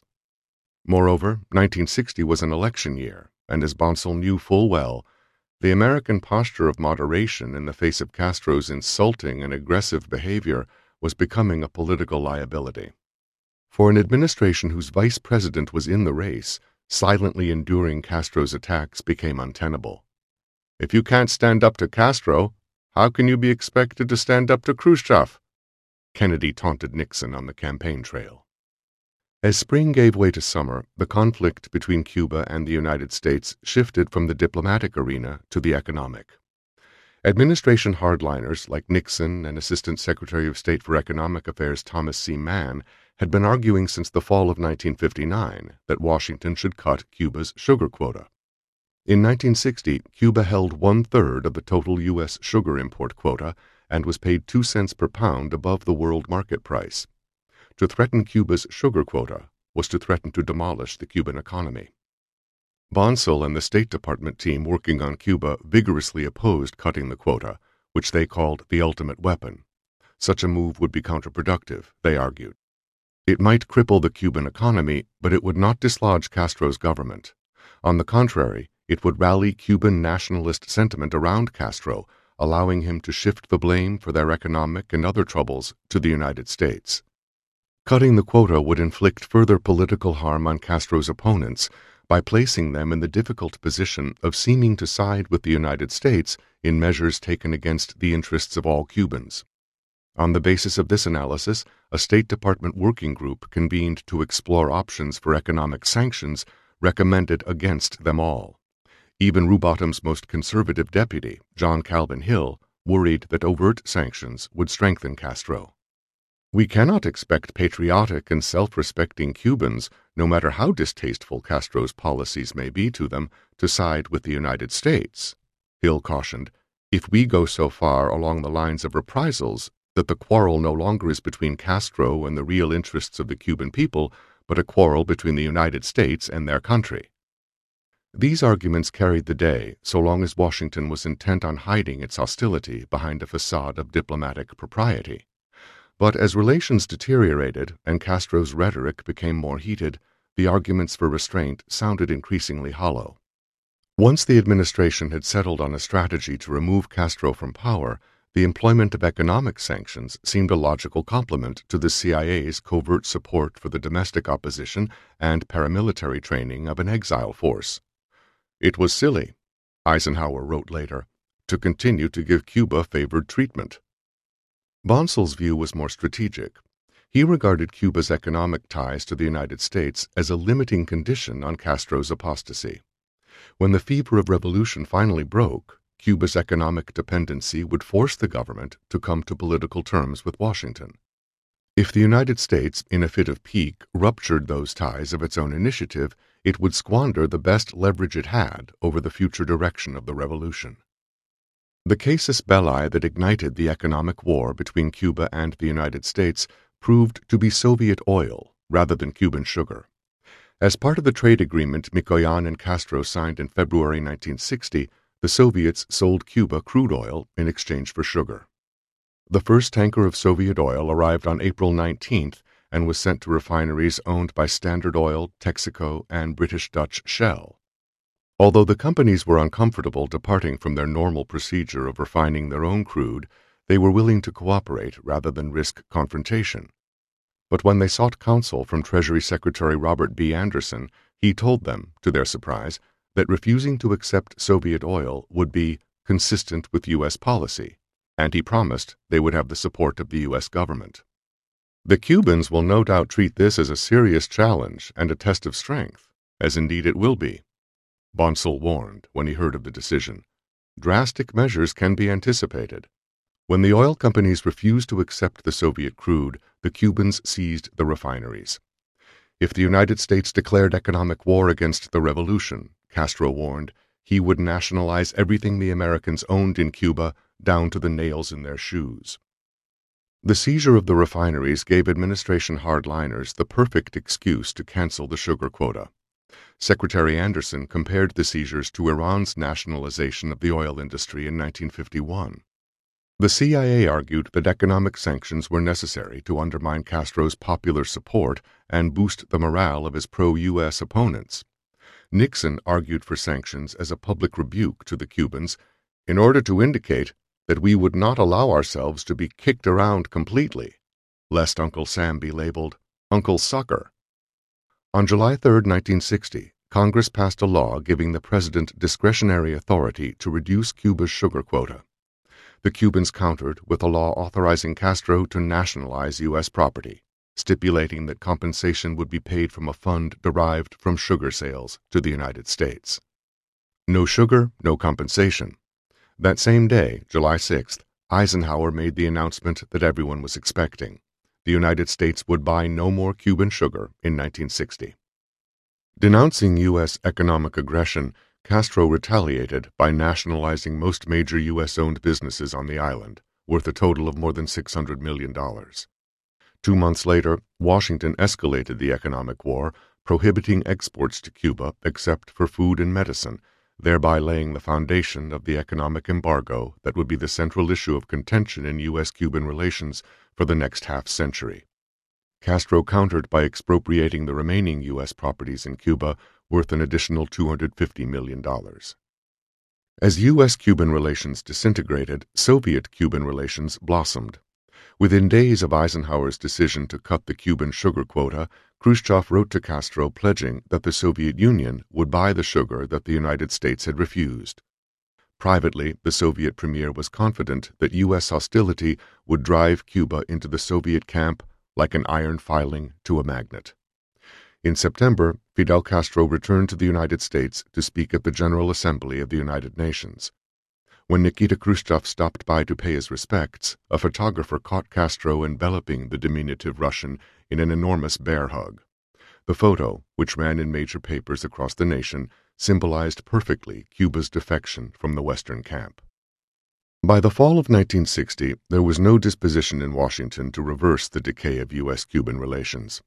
When Mexico, Brazil, and Canada approached the United States offering their good offices, Rubottom argued against it on the grounds that the Mexicans identified too closely with Cuba, seeing a parallel between the Cuban Revolution and their own. The Brazilians were too enmeshed in their own domestic politics to be an honest broker, and the Canadians simply did not share Washington's concern about communism in Cuba. Finally, Rubottom added, the initiative for good offices may have come from Cuba itself, a fact he saw as disqualifying rather than hopeful. The initiative was rebuffed, as was another conciliatory signal from Havana sent through the Chilean government. When Bonsall suggested testing the diplomatic waters by opening discussions with Cuba over the sugar quota for 1961, Rubottom's successor as Assistant Secretary, Thomas Mann, killed the idea. There would be no improvement in U.S.-Cuban relations, Mann said, until Cuba cut its ties to the Sino-Soviet bloc and halted the export of revolution. The prospects that Castro will take action along this line seem to me to be very dim, if not non-existent. He concluded, our best bet is to wait for a successor regime.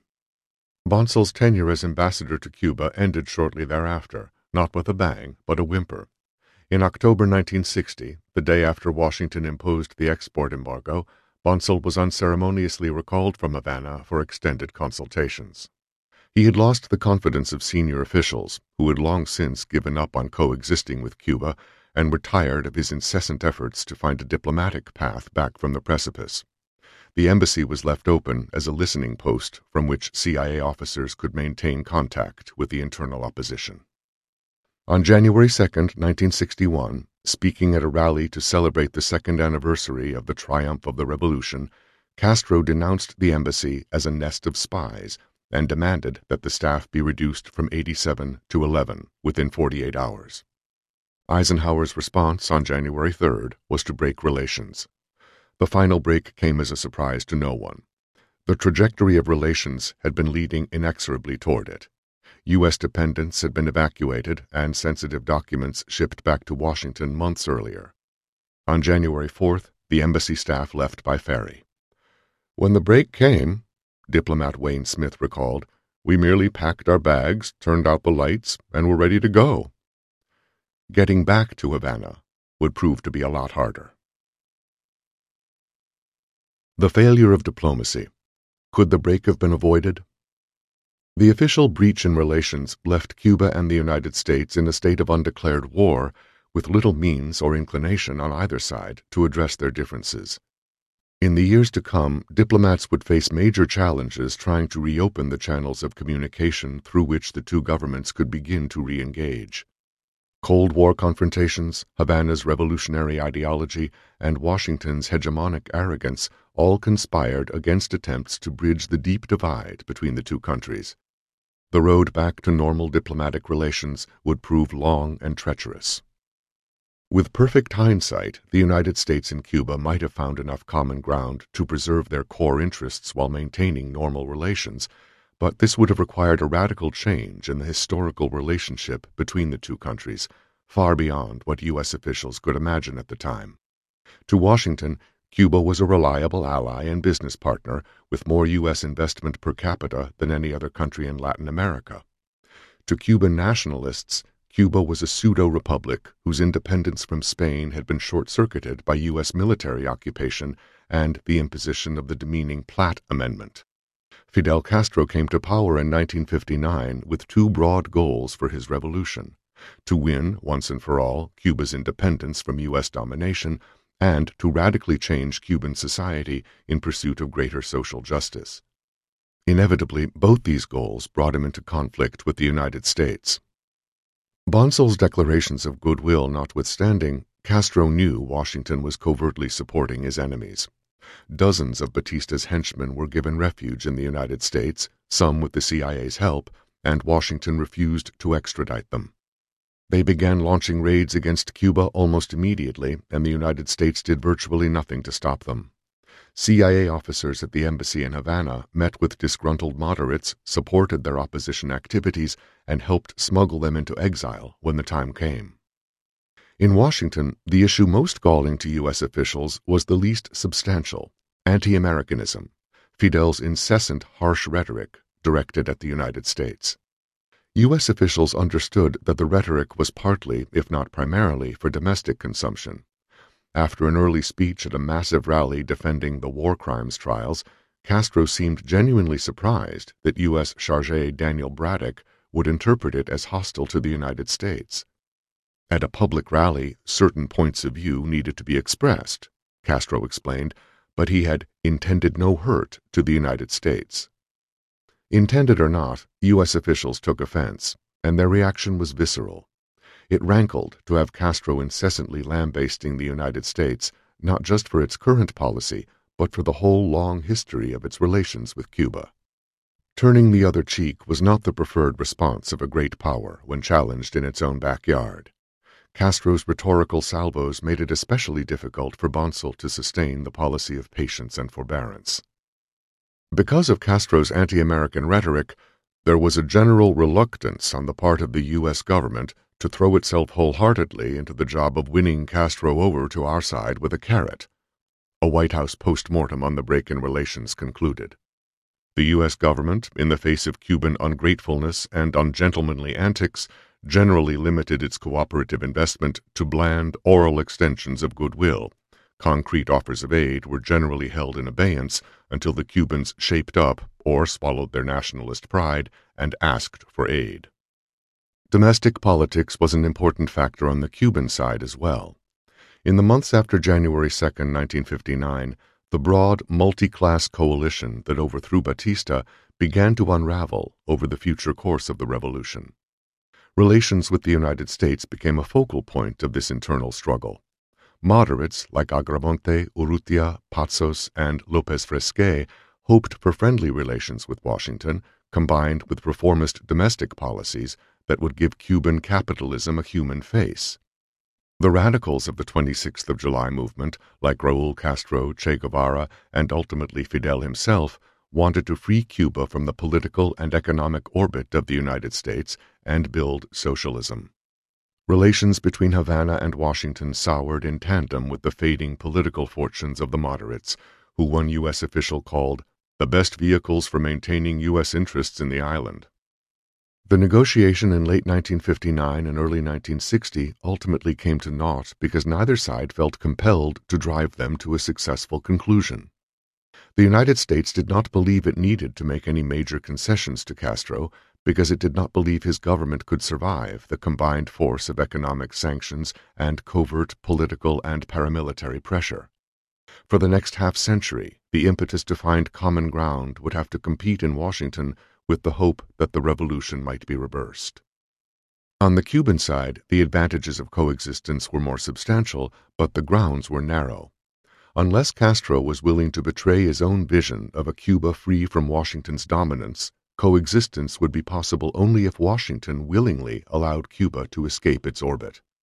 That it would not do.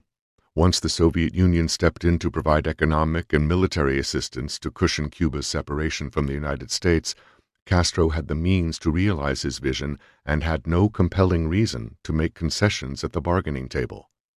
Even after U.S. influence was eliminated, Cuban leaders remained ambivalent about restoring normal relations, weighing the advantages against the fear that Cuba might be pulled back into subordination. Looking back, most U.S. officials who dealt with Cuba during 1959-60 concluded that the break was inevitable. I do not believe that Castro, in spite of the statements he allowed Dorticos and Roa to make from time to time, ever contemplated meaningful relations with the United States. Bonsall wrote to Arthur Schlesinger Jr. in 1962, a letter Schlesinger passed to President John F. Kennedy. He equated the success of his revolution with the complete destruction of U.S. interests in Cuba. But other U.S. officials blamed Washington as much as Havana.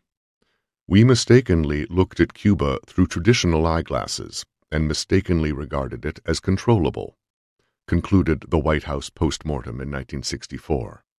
"We were probably so used to thinking in the standard stereotyped terms of immense reservoirs of goodwill toward the U.S., and were so fully persuaded of Cuba's total dependence on the U.S., that we could not recognize the force of Cuban nationalist pride, and apparently found it difficult to take Cuba or Castro seriously." Raul Castro also thought the break in relations was unavoidable because Washington would never accept the revolution's challenge to its dominance. "The 1959 land reform was the Rubicon of our revolution, a death sentence for our U.S. relations," he told actor Sean Penn in 2008. "At that moment, there was no discussion about socialism or Cuba dealing with Russia, but the die was cast." Fidel himself evinced less certainty about the inevitability of the split. "I must acknowledge that I may have had some responsibility for our first divorce, I as well as the United States," Castro admitted in 1978. "In retrospect, I can see a number of things I wish I had done differently. We would not, in any event, have ended up close friends. The United States had dominated us too long. The Cuban Revolution was determined to end that domination.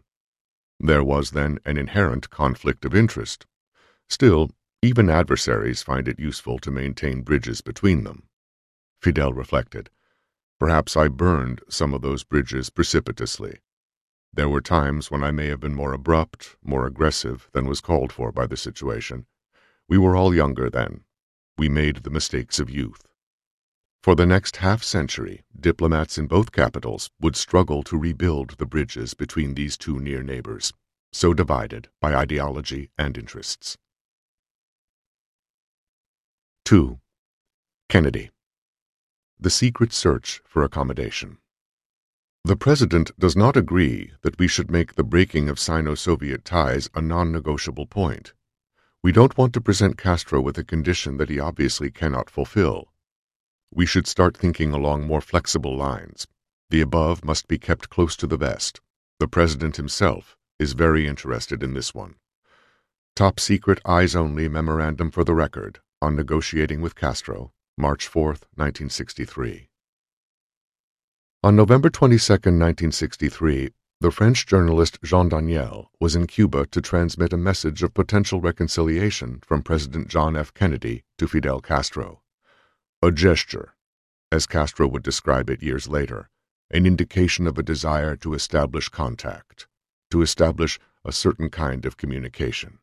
At a government protocol house in Varadero Beach, local fishermen had brought a big, fresh fish for lunch, as a homage to Fidel, Daniel recalled. In the middle of the meal, as he and Castro were discussing Kennedy's secret feeler about the possibility of better relations, the phone rang, and Fidel received the shocking news that the President of the United States had been shot in Dallas. "This is an end to your mission of peace. This is an end to your mission," Castro told Daniel. "Everything has changed." John F. Kennedy's abbreviated presidency ended with an effort to reconcile with Cuba, but it did not begin that way. As a candidate, Kennedy tacked to the right of Vice President Richard M. Nixon, accusing the Eisenhower administration of abandoning Cuban fighters for freedom, the exiles who sought to roll back the Cuban Revolution. As president-elect, he was briefed by the CIA on Eisenhower's covert paramilitary project to invade Cuba with an exile brigade. As president, he ignored the entreaties of several Latin American governments that, at Cuba's behest, tried to intercede at the last minute to broker a U.S.-Cuban dialogue before the Bay of Pigs invasion. Instead, Kennedy gave the green light, sending a CIA-led paramilitary exile force ashore at Playa Girón on April 17, 1961, in the hope that the invaders would somehow spark a popular uprising. They didn't, and within 72 hours the brigade's beachhead had collapsed. More than 1,200 of them were taken prisoner. "Victory has 1,000 fathers," and defeat is an orphan," said Kennedy as he publicly acknowledged his personal responsibility for one of the great debacles in the history of U.S. foreign policy. "I am the responsible member of government." "We were hysterical about Castro at the time of the Bay of Pigs and thereafter," former Secretary of Defense Robert McNamara later testified before Congress. Indeed, the trauma of defeat and humiliation at the Bay of Pigs spurred both President Kennedy and his brother, Attorney General Robert F. Kennedy, to focus exceptional attention on how to redress the insult of their defeat. The president soon tasked his brother to oversee Operation Mongoose, a massive, multifaceted campaign of overt diplomatic and economic pressure to isolate and impoverish the island, and covert paramilitary operations to overthrow the communist regime. President Kennedy imposed a full economic embargo in February 1962, which has remained the central pillar of a hostile U.S. policy for more than 5 decades. And during Kennedy's abbreviated tenure as president, the CIA escalated its executive action efforts to kill Castro. An internal top-secret CIA history on assassination attempts against the Cuban leader noted an extraordinary coincidence. It is likely that at the very moment President Kennedy was shot, a CIA officer was meeting with a Cuban agent in Paris and giving him an assassination device for use against Castro. Yet at that very same moment, Jean Daniel was in Cuba extending President Kennedy's olive branch of reconciliation. Indeed, while the history of Kennedy's 1,000 days is dominated by infamous acts of aggression against Cuba, his administration also secretly explored the alternative of accommodation. As more aggressive options proved unequal to the task of ousting Castro, and the missile crisis dramatically demonstrated the dangers of hostility, the more civil option of trying to domesticate him through dialogue gained adherents, including the president himself. "We wanted to make a reality check on what could or could not be done with Fidel Castro," McGeorge Bundy explained in an interview shortly before his death in 1996. The president clearly thought this was an exploration worth making, because it might lead to something. Amid economic destabilization, covert operations, and assassination plots, the Kennedy administration secretly but actively began to pursue what classified National Security Council (NSC) and CIA records referred to as the rapprochement track with Cuba. Since "we had no department of peaceful tricks," Bundy recalled, the key problem was finding a way to do it that was secret, secure, and reliable. To a policy built upon overt and covert nastiness, as one top-secret White House memorandum characterized U.S. operations, Kennedy's aides cautiously added the sweet approach, the possibility of quietly enticing Castro over to us. First Talks. Below-ground dialogue. The first opportunity for talks between a high-ranking Kennedy administration official and a high-ranking leader of the Cuban Revolution came at the founding meeting of the Alliance for Progress in Punta del Este, Uruguay. Spontaneous and informal, the encounter in the early morning hours of August 18, 1961, came at the initiative of Ernesto Che Guevara. During the conference, Guevara saw a young White House aide named Richard Goodwin smoking a cigar across the room. He sent an Argentine diplomat named Horacio Rodriguez Larreta to convey this dare. "I bet he wouldn't smoke Cuban cigars."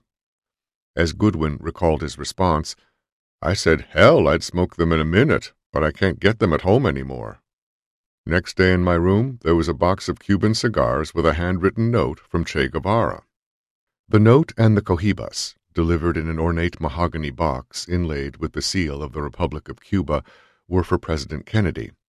They represented Cuba's first real diplomatic gesture toward the United States in the aftermath of the Bay of Pigs invasion. "To write to the enemy is difficult," Che's message read. "I limit myself to extending my hand." Guevara proposed a meeting, but the head of the U.S. delegation, Treasury Secretary Douglas Dillon, vetoed the idea after Guevara's harsh criticism of the United States in his speech to the conference. Not to be deterred, Guevara tracked Goodwin down at a private party in Montevideo at 2 a.m. on the last night of the conference. While all the women at the party swarmed around him, Goodwin later reported to President Kennedy, Che sent a message over with the Argentine diplomat Rodrigues Larreta and Brazilian ambassador Edmundo Barbosa da Silva that he had something important to say to me. Goodwin remembered. I was very curious. Accompanied by the Argentine and Brazilian diplomats who acted as interpreters, Guevara and Goodwin went into a small side room. With just a couch and one chair in the room, Guevara immediately sat down on the floor in front of the couch. Goodwin sat himself down on the floor in front of the chair because I was not going to let him out-proletarianize me. Although Goodwin would report to President Kennedy that he broke up the conversation after 20 to 40 minutes, years later he recounted that their meeting continued until dawn had lighted the Montevideo skies. Guevara thanked Goodwin for the Bay of Pigs. Their hold on the country had been a bit shaky, he explained, but the invasion allowed the leadership to consolidate most of the major elements of the country around Fidel. Perhaps, I answered, they would return the favor and attack Guantanamo. Oh no, Guevara laughed. We would never be so foolish as to do that. From there, the conversation took a more serious turn. I had the definite impression that he had thought out his remarks very carefully. They were extremely well organized, Goodwin wrote in his secret report. High on Guevara's agenda was disabusing the United States of any false assumptions about the nature of the Cuban Revolution. The revolution was irreversible. It could not be overthrown internally, and the United States should not engage the myth that Fidel was a moderate surrounded by a bunch of fanatic and aggressive men. The revolution was strong, Guevara told Goodwin. The Bay of Pigs invasion transformed them from an aggrieved little country to an equal. Empowered as an equal, Che pressed for a dialogue toward some type of coexistence with Washington. They would like a modus vivendi, at least an interim modus vivendi, Goodwin reported. Of course, he said, it was difficult to put forth a practical formula for such a modus vivendi. He knew because he had spent a lot of time thinking about it. Guevara proposed a formula for negotiations in which Cuba would offer 5 concessions. 1. While Cuba would not return expropriated properties, it could commit to paying for them through trade. 2. Cuba would agree to forego a political alliance with the East, even though the revolution's natural sympathies lay in that direction. 3. Cuba would have free elections, but only after the institutionalization of the revolution and creation of a one-party state. 4. Cuba would be willing to address its activities in other Latin American countries. And 5. Of course, they would not attack Guantanamo. In conclusion, Guevara made a pragmatic suggestion, one that Cuba would invoke again and again in pressing for diplomatic dialogue over the next 5 decades. He knew it was difficult to negotiate these things, but we could open up some of these issues by beginning to discuss secondary issues, such as airplane hijackings, as a cover for more serious conversation. And Che made a final point that would become a fixture of Cuba's negotiating position in all future talks. Cuba could discuss no formula that would mean giving up the type of society to which they were dedicated. Any negotiation between the two countries was likely to be impossible given the irreconcilable differences that exist between the two, Goodwin told Che, according to a summary of the meeting by the Brazilian ambassador. Goodwin nevertheless promised Guevara that he would report the conversation to the highest level of his government. Both agreed to keep their meeting a secret. When Goodwin returned to Washington, he went directly to the White House to brief Kennedy and give him Guevara's box of cigars. This gift represented Cuba's first attempt, although certainly not its last, at cigar diplomacy. The cigars certainly caught JFK's attention as Goodwin put them on his desk in the Oval Office. He opened them, and he says, "Are they good?" And I said, "Good, Mr. President." I said, "No, they are the best," whereupon he immediately took one out of the box, bit off the end, and lit it up. Then he turned on me and said, "You should have smoked the first one." I said, "Too late now, Mr. President." Following that meeting, Goodwin drafted a pivotal memo to the President evaluating what he called Cuba's below-ground dialogue with the United States and its implications for U.S. policy. Cuba desires an understanding with the United States, Goodwin surmised, because it was undergoing severe economic stress and because the Soviet Union is not prepared to undertake the large effort necessary to get them on their feet. Since Guevara was one of the most committed communists in Cuba, in Goodwin's analysis, there were probably others in the Cuban government even more dedicated to an accommodation with the United States. Although he recommended that the United States avoid the impression we are obsessed with Castro, most of Goodwin's action options focused not on exploring the diplomatic opening from Cuba, but rather on escalating U.S. operations to undermine the revolution. Economic warfare should be quietly intensified, psychological and propaganda operations escalated, and covert subversion and sabotage stepped up. Only at the very end of his memo did Goodwin suggest that the administration seek some way of continuing the below-ground dialogue that Che has begun. We can thus make it clear that we want to help Cuba and would help Cuba if it would sever communist ties and begin democratization. In this way, we can begin to probe for the split in top leadership which might exist. To pursue that option, Goodwin tasked the CIA with finding what he described as a precise covert procedure for continuing below-ground dialogue with the Cuban government, an operational technique that would allow the administration to secretly talk to Fidel without having to look over its shoulder at the impact on domestic politics. But nothing came of Guevara's initiative. Within days of their meeting in Montevideo, Goodwin was assigned to head a Cuban task force made up of White House, CIA, Defense, and State Department officials dedicated to intensifying covert operations against Cuba to roll back the revolution. Within several weeks, he would draft the initial strategy paper for Operation Mongoose, the most extensive and expensive U.S. effort to overthrow Castro since the Bay of Pigs, which President Kennedy authorized on November 30, 1961. Years later, Goodwin would reflect on the lost opportunity to continue the low-level dialogue he had started with Che Guevara in 1961. "It wasn't a bad deal," he wrote, "and given what was to come later, a detached analyst might urge that it be pursued. But the mood in America was not one of detachment. The emotion that had always surrounded the problem of Cuba had, if anything, been heightened by our defeat at the Bay of Pigs. To make a deal with Castro, any kind of deal, would have been politically difficult, perhaps impossible." Since the Kennedy White House chose to ignore Guevara's proposal, Goodwin concluded, "We will never know." First negotiations. The Bay of Pigs prisoners. While the Bay of Pigs spawned the Kennedys' animus toward Fidel Castro, it also provided the opportunity for the first substantive U.S.-Cuban negotiations since diplomatic relations were severed in January 1961. President Kennedy's deep sense of angst and obligation over the capture and imprisonment of 1,214 members of the Exile Brigade led him to authorize a major behind-the-scenes negotiation to obtain their release. "They trusted me, and they're in prison now because I fucked up," Kennedy told Goodwin. "I have to get them out." Within a week of the invasion, Cuban officials signaled a deal might be possible. President Osvaldo Dorticos told foreign diplomats in Havana that his government wanted to find a solution to the tension which exists between the two countries and which will lead to a form of peaceful coexistence, diplomatic and even friendly relations, if the government of the United States so desires. Releasing the prisoners suited Castro's purposes, albeit in a way that underscored Cuba's historic victory over the Colossus of the North. Executing the captured brigade members would be politically damaging, though Fidel threatened to do it. Imprisoning them indefinitely would be costly and become a permanent focal point of international pressure.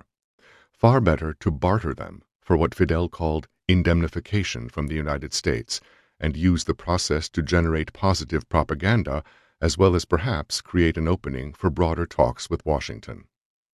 Speaking to an audience of small farmers on May 17, 1961, Castro proposed an exchange: the imperialist soldiers for U.S.-built tractors. "The Pentagon, the Central Intelligence Agency, and all who sent them on that adventure love them so much? Very well, let them send 500 bulldozers, and we will return them." He was willing to negotiate with Kennedy administration officials, members of Congress, or prominent private citizens to make the necessary arrangements.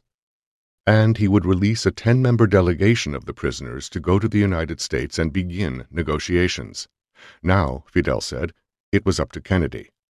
Ahora, el señor Kennedy tiene la palabra. To avoid the high political costs of government-to-government talks with Castro, Kennedy personally recruited 4 prestigious citizens: former First Lady Eleanor Roosevelt, United Automobile Workers leader Walter Reuther, Milton Eisenhower, brother of the former president, and Joseph Dodge, President Eisenhower's budget director, to create a front group, the Tractors for Freedom Committee.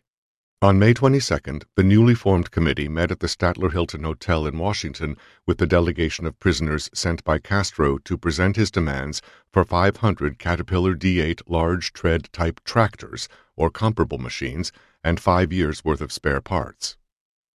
Faced with right-wing political attacks charging that the heavy tractors could be used for military construction, the committee organized a team of agricultural specialists to evaluate Cuba's needs. It then decided Castro's plans for agricultural reform did not require the powerful D8 tractors. On June 2nd, the committee cabled Havana, offering 50 tread-type tractors and 450 smaller rubber-tire tractors, which Castro disparaged as ridiculous little toy tractors. The committee dictated how many tractors would be delivered and how many prisoners would have to be released with each delivery, and it gave Castro a June 7th deadline to accept their proposal. Predictably, Castro rejected this patronizing position. Your committee has not taken really practical steps to bring negotiations to immediate positive results, he wrote on June 6th, and added the warning, Cuba has the right to impose exemplary punishment on those who have committed against their own country a crime of high treason while they were acting under the orders of a foreign government. Rather than abandon the dialogue, however, Castro invited Eleanor Roosevelt or Milton Eisenhower to come to Havana and continue the negotiations face-to-face. Ignoring Castro's request, the committee sent its team of agricultural specialists to Havana with instructions to avoid political issues and focus on equipment. When Castro met with them on June 14th, he expressed his disappointment that no senior member of the committee had come. He wanted to discuss a wider political agenda. Instead, he and the specialists spent 3.5 hours debating the merits of the larger bulldozers versus smaller farming tractors. Finally, Fidel declared he would compromise on the type of machinery, or accept credits totaling $28 million, or, alternatively, exchange the brigade members for political prisoners in Europe instead of tractors. We must talk openly and frankly, he told the delegation. We want to release tension. We would like to have a change of relations.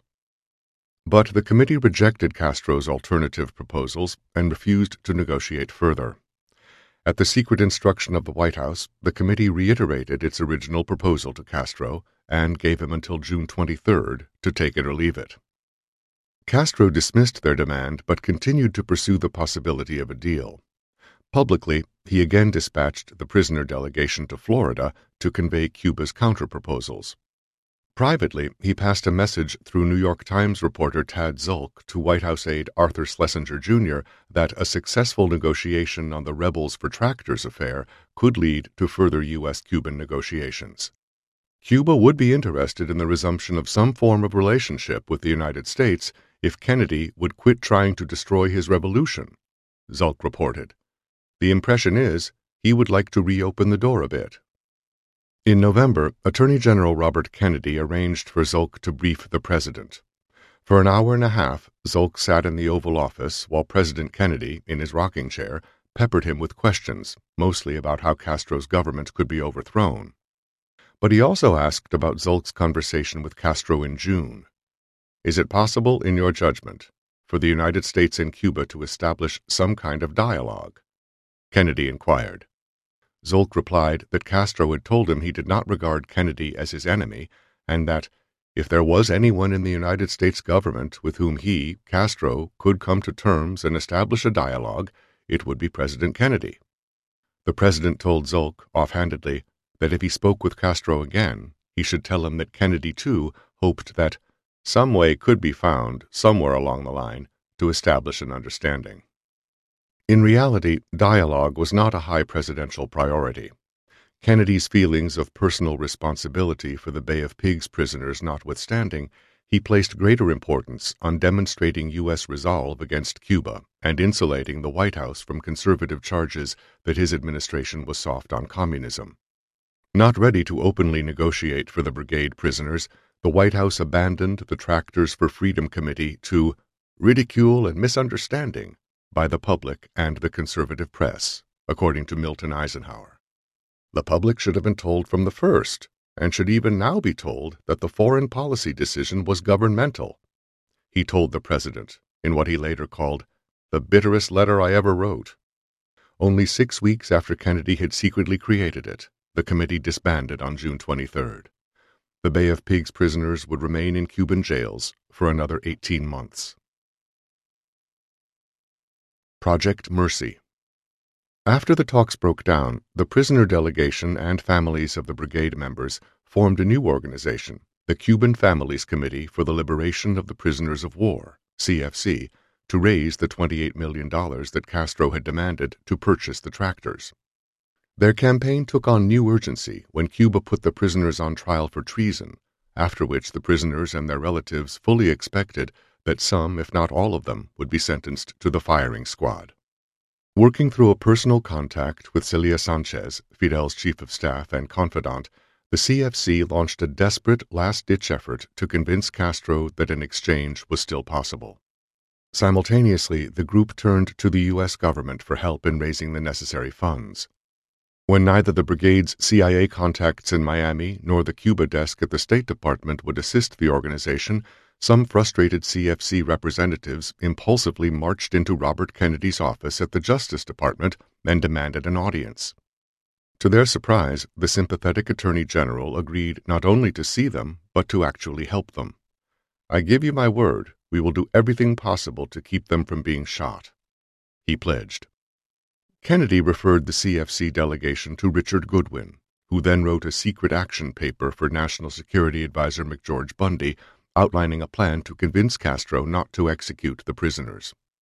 "We are considering an approach to Castro, through intermediaries, to make a deal for the life of the prisoners, offering money or food to spare their lives," Goodwin reported. "This would probably be carried out, if it is carried out, through voluntary relief agencies." Instead of execution, however, the brigade prisoners were found guilty and sentenced to 30 years in prison, or fines totaling $62 million. That was now the price of their freedom, Fidel told the CFC members during a meeting in April at the home of Berta Barreto de los Heros, the mother of one of the prisoners and the committee's liaison in Cuba. When the CFC members raised the idea of an exchange for foodstuffs, Castro replied that he would probably find acceptable a formula for releasing the remaining prisoners based on $26 million in foodstuffs and medicines, and the balance of the $62 million in cash. Secretary Rusk reported to the president. Castro told the committee not to be discouraged and that he was confident something could be worked out within 90 days. As a good faith gesture, Castro agreed to release 60 sick and wounded prisoners as long as the CFC pledged to pay their fines of $2.9 million later. Harry Ruiz Williams was one of those prisoners. He developed a close personal relationship with Attorney General Robert Kennedy and would eventually become a key liaison between the White House and exile operatives working to overthrow Castro.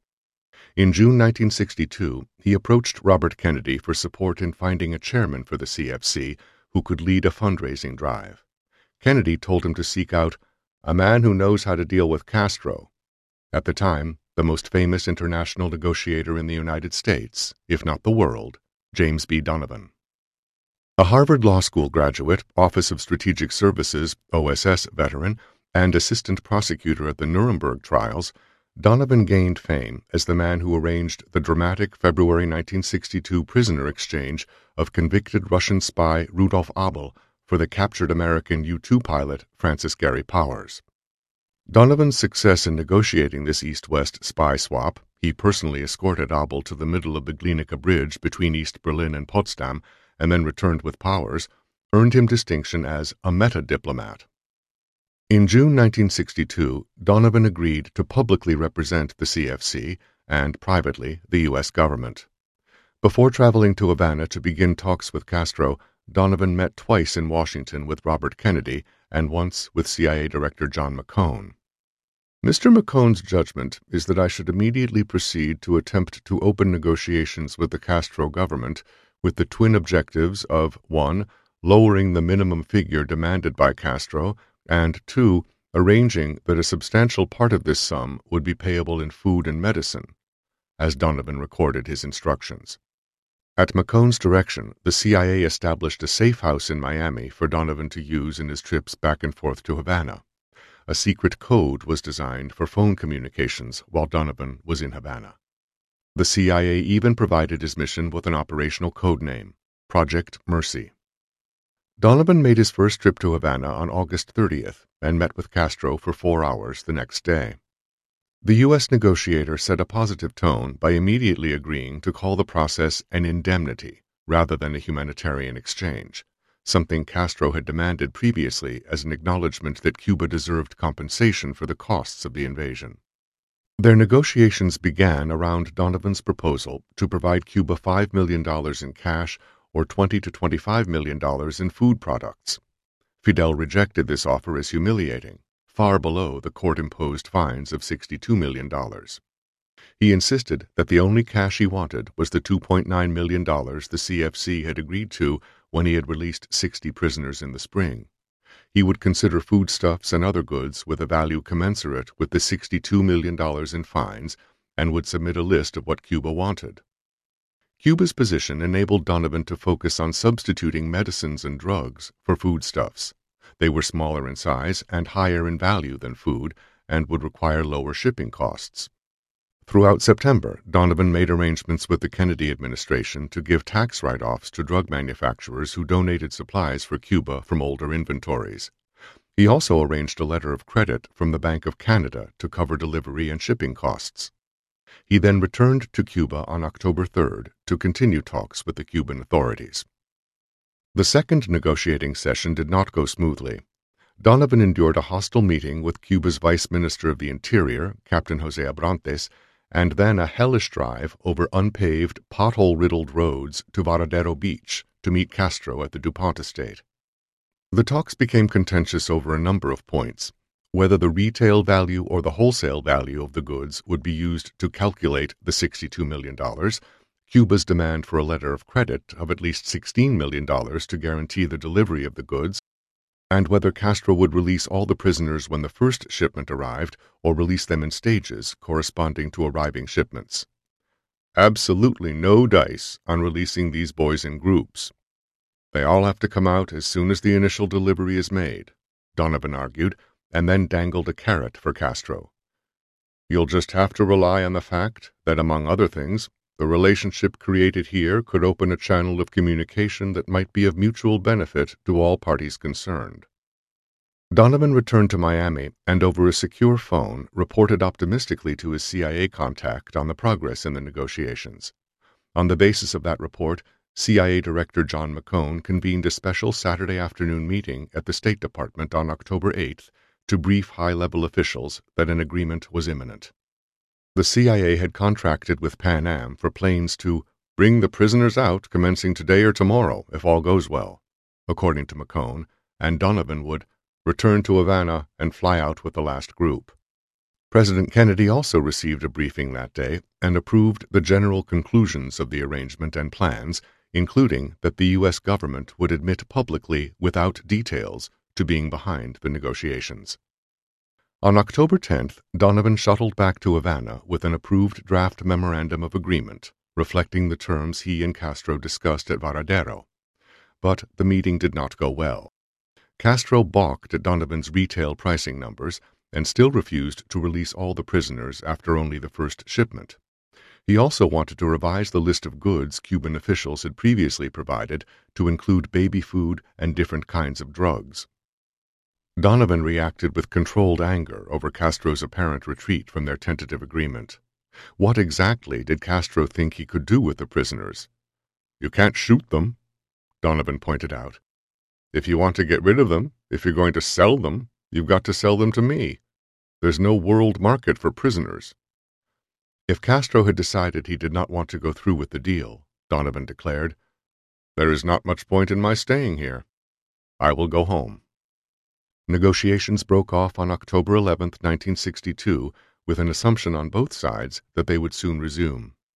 4 days later, however, analysts at the CIA's National Photographic Interpretation Center, examining reconnaissance pictures taken by a U-2 spy plane, spotted clear evidence of the installation of Soviet nuclear-capable medium-range ballistic missiles, MRBMs, on the island. The Cuban Missile Crisis had begun. Crisis Communications. On October 16th, the day the CIA briefed the president on the U-2 intelligence, Kennedy gathered a select group of advisers, officially known as the ExComm Executive Committee, to decide on a strategic response. His Secretary of Defense, Robert McNamara, presented him with 3 basic options: the political option of approaching Castro and approaching Khrushchev, a naval blockade to stop Soviet ships carrying weapons to Cuba, and military action directed against Cuba. Fearing that a U.S. assault on Cuba could escalate into the ultimate doomsday scenario, nuclear Armageddon, the president chose option 2 to buy time to negotiate a resolution of the crisis with Khrushchev. But as the risk of war between the superpowers mounted over the next 13 days, Kennedy also authorized a complicated clandestine approach to Castro. Washington's communications with Cuba, undertaken through Brazilian intermediaries, became the most enduring secret of the missile crisis, an untold story until it was uncovered by historian James G. Hirschberg 40 years later in the Foreign Ministry archives of Brazil. Since the breach in U.S.-Cuban relations, Brazil had tried to position itself as a regional broker for rapprochement. During an April 1962 state visit to Washington by the new Brazilian president, João Goulart, his foreign minister, Francisco Santiago Dantas, raised the possibility of approaching Castro on Washington's behalf. The time was right, Dantas urged Secretary of State Rusk, because Castro and hardline communists in his government were engaged in a power struggle. Brazil, Dantas suggested, was in a good position to follow and influence the situation. If Castro became a Caribbean Tito, would that be acceptable to the United States? Rusk responded that, from the U.S. viewpoint, 2 things are not negotiable. 1, the direct Cuban ties with Moscow, and 2, Cuban subversive actions elsewhere in the hemisphere. But if Cuba would break with Moscow, this would create a new situation. There was nothing to lose from Dantas's initiative, Rusk assured CIA Director John McCone, who was the administration's leading opponent of any rapprochement with Castro. Since we could try it without commitment, he might as well play his hand and see what happens. A third-party interlocutor could be useful, Rusk argued presciently, if only to establish a channel of communication with Castro, as the ability to reach him might be important at some future time. On April 22nd, the Brazilian ambassador in Havana, Luis Bastian Pinto, met with Castro to suggest that Cuba distance itself from Moscow and to offer help mediating the conflict with the United States, since Brazil represented the only significant channel left for Cuba to the west. Fidel was noncommittal. He thanked the Brazilian for the offer of assistance and promised to get back to him soon with concrete suggestions, but he never did. Although the Brazilian diplomatic effort produced no results, the Kennedy administration continued to reach out to Castro about Cuba's potential return to the Western orbit. In an amazing coincidence, just hours before the White House learned of the existence of Soviet missiles on the island, the president sent a message to Castro through Algerian leader Ahmed Ben Bella, who was visiting Washington on October 15, 1962. With Ben Bella headed to Havana the next day, Kennedy seized the opportunity to discuss U.S.-Cuban relations. The United States had no intention of invading Cuba, Kennedy assured the Algerian leader, and reconciliation would be possible if Castro left his Latin American neighbors in peace. The United States could tolerate a national communist regime in Cuba as long as it did not serve as a spearhead of Soviet military power. "Do you mean by this, Mr. Kennedy, a Yugoslavia or a Poland?" Ben Bella asked, to be sure he understood. "Yes," Kennedy answered. Ben Bella arrived in Havana on October 16th and dutifully recounted this conversation to Castro. But by then, Kennedy's message had been overtaken by the unfolding missile crisis. In Cuba, Soviet and Cuban personnel were laboring round the clock to make the missile sites operational. In Washington, Kennedy was holding his initial meetings with the XCOM and weighing a massive military attack on the island. At the very first meeting of the XCOM on October 16th, Secretary Rusk suggested that Washington transmit a message calling on Castro to break with the Soviets and include a New York Times article quoting a Soviet official as saying, "We'll trade Cuba for Berlin." The idea was to coax Castro to eject the missiles along with the Soviets by offering him a return to the West as an alternative to U.S. military intervention and regime change. As Rusk reiterated at the second evening meeting of the XCOM, this might be the issue on which Castro might elect to break with Moscow if he knew that he were in deadly jeopardy. Rusk instructed his Assistant Secretary for Inter-American Affairs, Edwin Martin, to draft a possible message to the Bearded One. The subsequent top-secret letter to Mr. F.C. warned that unless he quickly communicated to Washington that he would not tolerate this misuse of Cuban territory, measures of vital significance for the future of Cuba will have to be initiated. These early XCOM meetings focused not on diplomacy, however, but on military options to take out the missiles, an invasion, a blockade, or a more limited airstrike coupled with a blockade. During the first several days of the crisis, military officials and Secretary of Defense McNamara opposed any form of communication to either Castro or Khrushchev that would give away the element of surprise. "I don't think the message to Castro's got much in it," President Kennedy concluded as he considered the options. Nevertheless, the concept of communicating with Castro kept coming up during the XCOM's deliberations. In a memo to the President the next day, UN Ambassador Adlai Stevenson urged Kennedy to have your personal emissaries deliver your messages to C and K. Martin proposed trying to negotiate a coexistence pact with Cuba if Castro ejected the Soviets. At a meeting on October 19th, the XCOM briefly considered the idea of sending the U.S. ambassador to Mexico as a secret emissary to see Castro and try to persuade him that letting the Soviets set up missile bases in his country was a suicidal act. In one of the most dramatic presidential addresses ever given to the nation, on October 22nd, Kennedy disclosed the discovery of the Soviet missiles in Cuba and the U.S. response. In announcing the imposition of a strict quarantine of all Soviet ships carrying offensive military equipment to Cuba, Kennedy promised both patience and resolve toward forcing the Soviets to dismantle the installations. "We will not prematurely or unnecessarily risk the costs of worldwide nuclear war, in which even the fruits of victory would be ashes in our mouths, but neither will we shrink from that risk at any time it must be faced." This is the end of the CD. The audiobook continues on the next CD. As U.S. and Soviet naval forces approached one another on the seas off Cuba, and the danger of a superpower confrontation escalated by the hour, the idea of a back-channel approach to Castro finally caught the president's interest.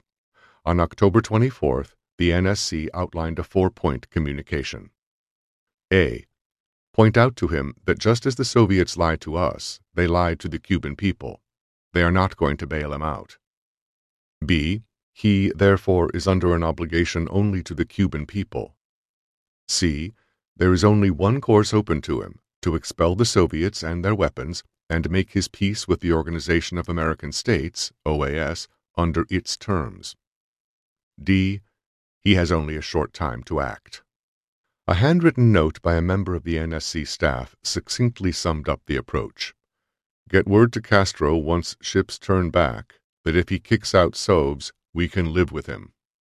As U.S. military planners pressed the president to set a date to attack Cuba, Kennedy instructed the XCOM to revisit alternative courses of action. In response, the State Department compiled a top-secret options paper outlining a political path to resolving the crisis. One option was an approach to Castro, to be made through a Latin American representative in Cuba, probably the Brazilian ambassador. The message would warn Castro that failure to expel the Soviets and their missiles would result in the overthrow of his regime, if not its physical destruction. If he cooperated, however, an alternative message would be sent. We would have to give some assurances, regardless of whether we intended to carry them out, that we would not ourselves undertake to overthrow the regime or support others trying to do so. At the ExCom meeting the next day, President Kennedy approved sending Castro a message, albeit disguised as a Brazilian communiqué. Once again, CIA Director McCone objected, on the grounds that such a deal would sort of insulate Castro from further actions. But the president overruled him.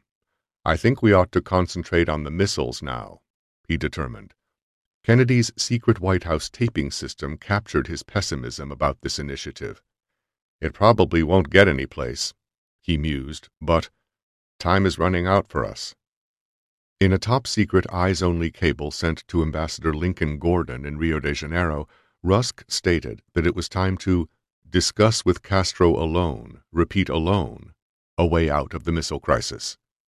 He instructed Gordon to meet with Brazil's new Prime Minister, Hermes Lima, and ask him to have Brazil's ambassador to Havana, Luis Bastián Pinto, transmit this message to Castro as if it were a Brazilian initiative. The action of the Soviet Union in using Cuban soil as sites for offensive nuclear missiles capable of striking most of the Western Hemisphere has placed the future of the Castro regime and the well-being of the Cuban people in great jeopardy. The Brazilian intermediary would then offer the carrot of better relations with the United States and the rest of Latin America if Castro would expel the Soviets and stop supporting revolutionaries in Latin America. From such actions, many changes in the relations between Cuba and the OAS countries, including the U.S., could flow. Finally, Bastián Pinto would tell Castro that time was very short for him to decide whether to devote his great leadership abilities to the service of his Cuban peoples or to serving as a Soviet pawn. To disguise the origins of this message, U.S. embassy officers translated it into Portuguese and typed it on plain paper. Ambassador Gordon then passed it to Brazil's foreign minister at a midnight meeting on October 27th, emphasizing the extreme importance of avoiding any indication that this is our idea. Gordon described the message as an extremely important and sensitive diplomatic initiative requiring utmost secrecy, with perhaps vital bearing on peace. But this peculiar back-channel effort did not go as planned.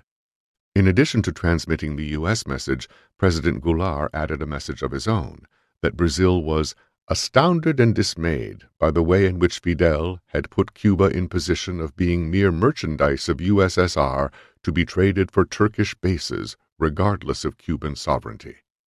And instead of allowing Ambassador Bastián Pinto, who had previously dealt with Castro, to transmit the special message, the Brazilian courier, General José Albino da Silva, met with Fidel himself. Finally, by the time General Albino arrived in Havana on October 29th, the Soviets had already announced they were withdrawing the missiles. Castro was openly incensed at Nikita Khrushchev for negotiating a deal to end the crisis without even consulting him. On the morning of October 29th, the angry Cuban leader went to the Brazilian embassy to hear what General Albino had to say.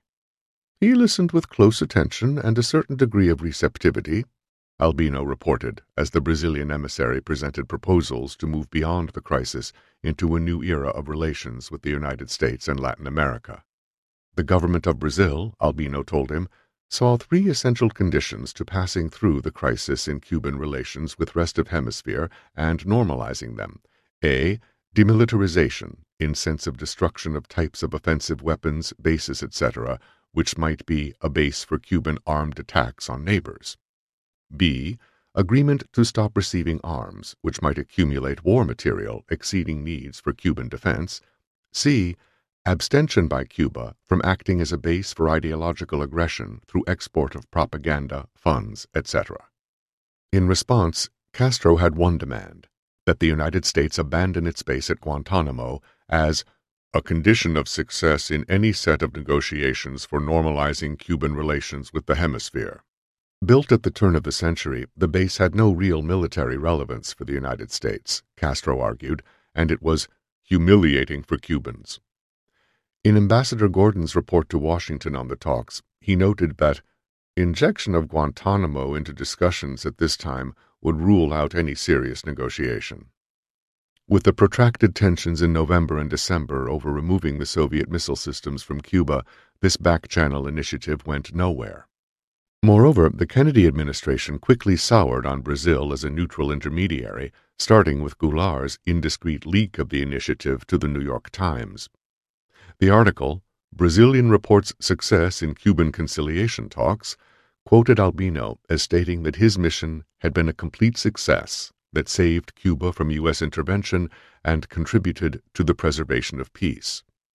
By trumpeting its role, the Goulart administration had violated its assurances that the mission would remain secret, Ambassador Gordon noted in an angry démarche to Prime Minister Lima several days later. The publicity could only add to Castro's prestige and perhaps fortify his intransigence. Meta-diplomacy. Donovan returns.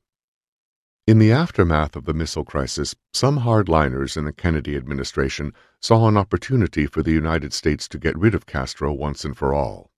CIA Director John McCone and others lobbied hard, and successfully, for the president to forego signing any UN agreement that would formalize the non-invasion pledge Washington made to end the crisis. For them, the latitude to overthrow the Cuban regime was more important than a formal, codified resolution to the most dangerous international crisis of the 20th century. But while the CIA saw an opportunity to overthrow Castro, other officials saw an opportunity to reach an accommodation with him. They understood that the deal to end the crisis significantly raised the threshold of justification for any future invasion, and that CIA covert operations were unlikely to bring about regime change. By January 1963, Bundy advised Kennedy that there was well-nigh universal agreement that Mongoose is at a dead end. Indeed, the National Security Council would soon close it down.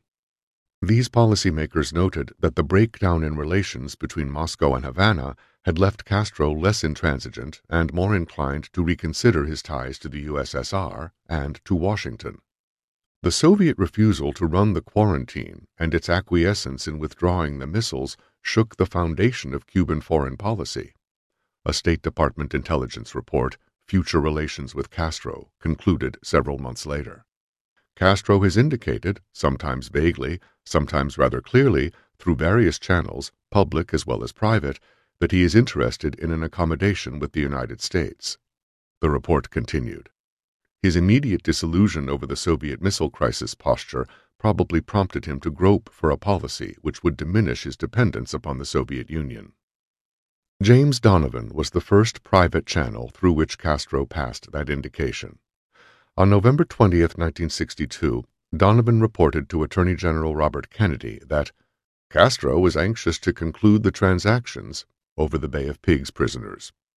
The Attorney General immediately moved into high gear to organize the government and the private sector to assist Donovan's negotiations, and he assigned a Kennedy associate, John Nolan, to help facilitate the terms of an agreement. Kennedy instructed Donovan to return to Cuba and finalize the deal for their release by Christmas Day. When Donovan arrived in Havana on December 18th, the Cubans received him with something akin to the red carpet treatment. The foreign minister greeted him at the airport and told him a special wood humidor filled with cigars awaited him as a gift from Fidel Castro. Castro met Donovan soon after he arrived and immediately agreed that Christmas seemed an appropriate deadline. As final negotiations got down to the nuts and bolts, however, complications arose. Despite Donovan's efforts to substitute food and medicine for the $2.9 million in cash that Castro had demanded for releasing the original sick and wounded prisoners, the Cuban leader refused to budge. The Cubans judged the list of goods that Donovan had assembled to be unacceptable.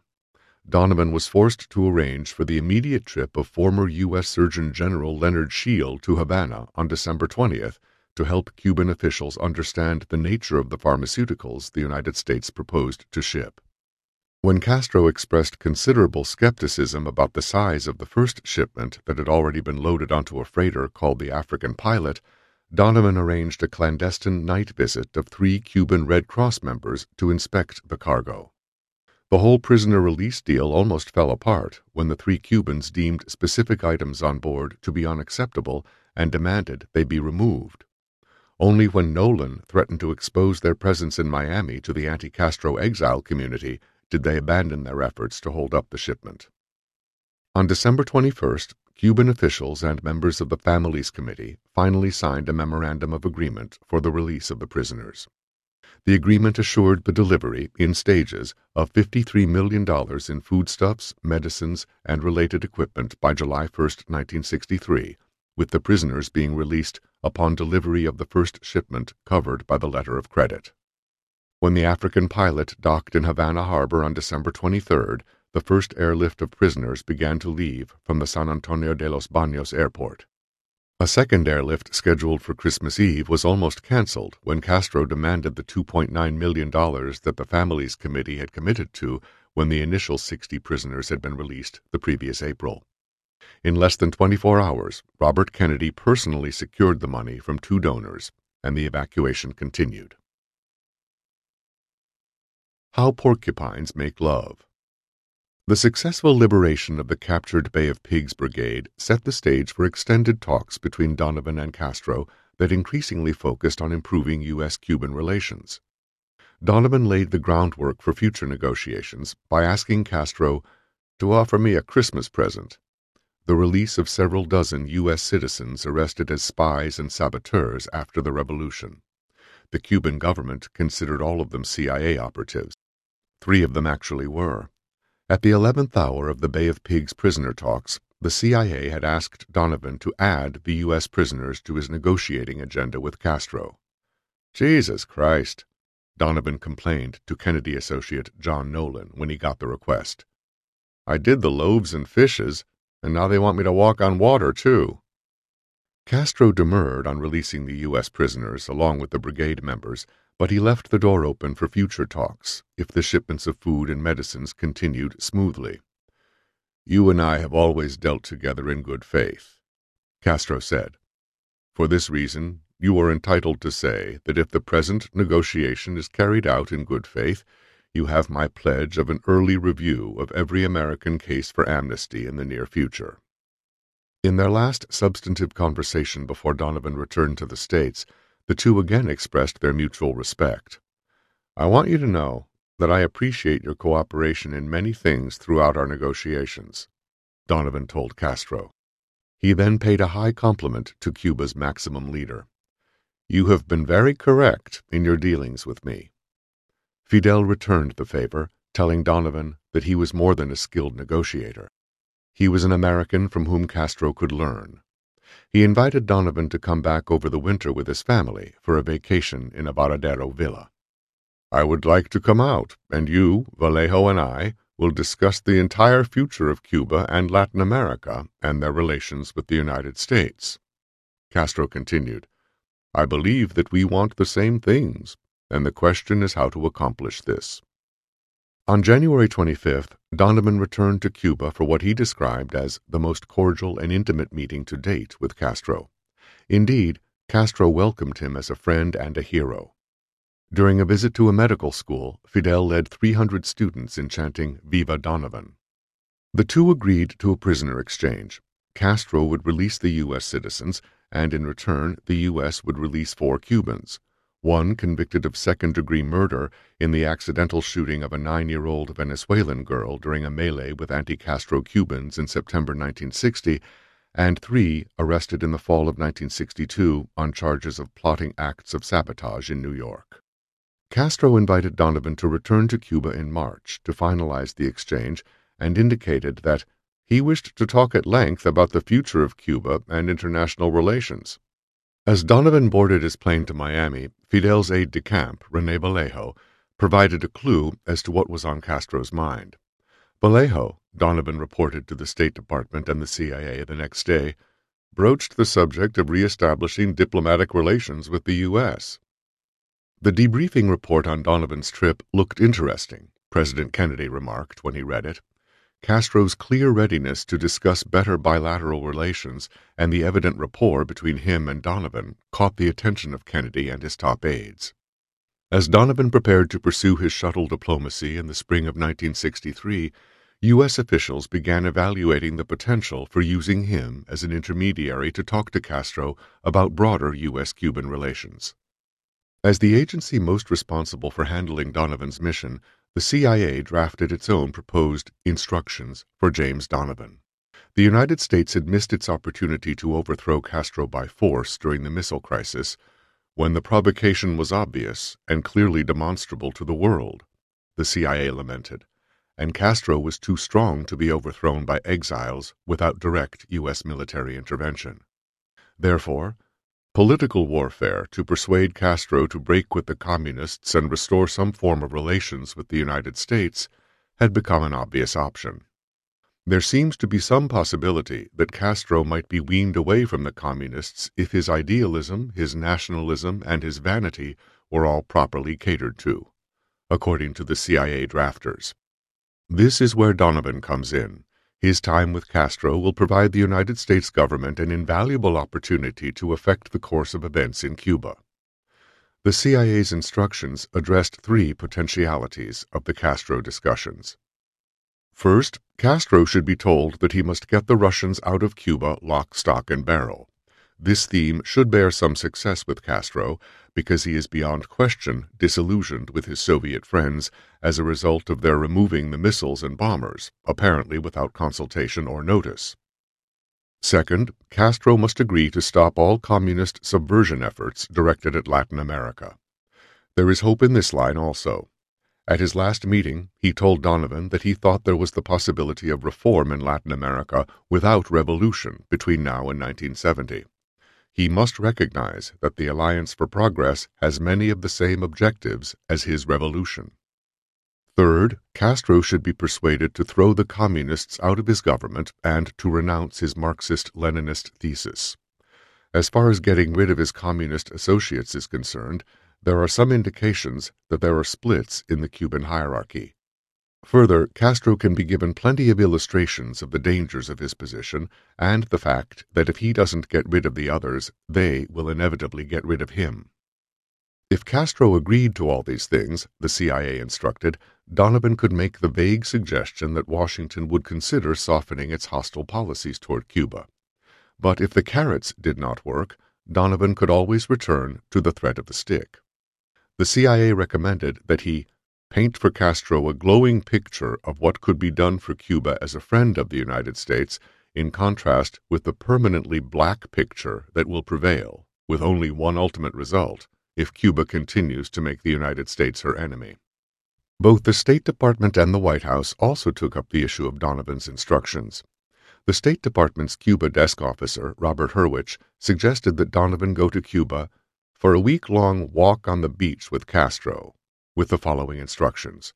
Only two things are non-negotiable. 1. Cuba's ties with the Sino-Soviet bloc, and 2. Cuba's interference with the hemisphere.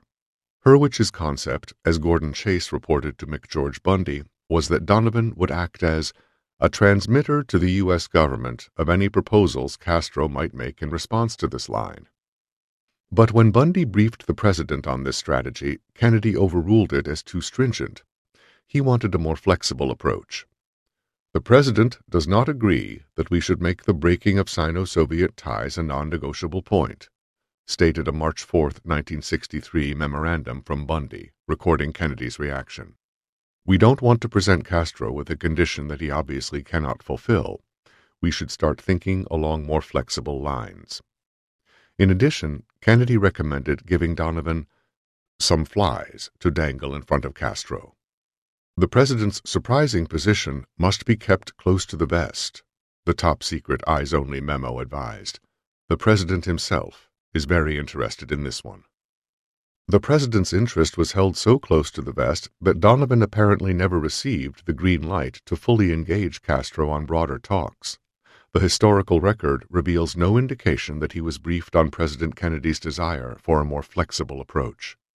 Instead, on March 12th, Donovan received negotiating instructions from Robert Kennedy to obtain the release of all U.S. citizens in prison, but to avoid raising broader U.S.-Cuban relations. You should not initiate any discussions of a political nature with Castro, the Attorney General told Donovan. Should Castro initiate such discussions, you should listen carefully, but reply only the minimum that common courtesy would dictate. When Donovan returned to Havana on March 14th, his talks with Castro focused on the fate of 9 additional imprisoned U.S. citizens, hapless skin divers whose life raft had washed up on a Cuban beach after their boat sank. If Donovan could convince him that they were not saboteurs, Castro said, he would let them go. In their negotiations, they agreed to avoid defining the exchange as a prisoner swap. Castro would grant clemency to the American prisoners in recognition of the final April shipments of medicine from the Bay of Pigs deal. The United States would subsequently release the 4 Cuban prisoners, also as an act of clemency. When Donovan left, Castro allowed him to take 2 American women, Geraldine Shama and Martha O'Neill, who both had been jailed in 1960 for counter-revolutionary activities, back to Miami as a gesture of goodwill. Donovan returned to Havana on April 5th. In hopes of finalizing the prisoner exchange, he brought 3 diplomatic props, his teenage son, who he hoped would inspire confidence and make a favorable impression on Castro, the now famous scuba diving wetsuit that the CIA's Directorate of Operations had wanted to contaminate with a toxic poison as a gift for Castro, and the page proofs of a forthcoming article in The Nation magazine titled How Meta-Diplomacy Works, James Donovan and Castro, which highlighted the potential for the prisoner exchange to set the stage for some sort of conciliation between the American and Cuban people. Castro responded positively. During their 4-day visit, he took Donovan and his son on a fishing expedition to the Bay of Pigs. Fidel personally speared 15 fish, one of them a 40-pounder, gave them a tour of a new crocodile farm nearby, and arranged for them to attend a baseball game. The negotiations also progressed. Despite his instructions not to raise the broader issues of bilateral ties, Donovan deftly used the Nation article to dangle the prospect of normalization of relations if the prisoner release succeeded. During a discussion with Castro that lasted from 2:15 to 6:30 a.m., Donovan actually read the Nation story out loud, with René Vallejo translating.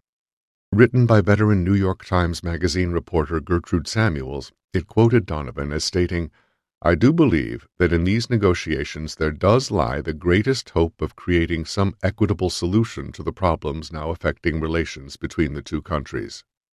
The article, along with others in Look, Life, and the Saturday Evening Post, Donovan suggested to Castro, reflected a shift in American attitudes toward the Cuban Revolution in the aftermath of the missile crisis.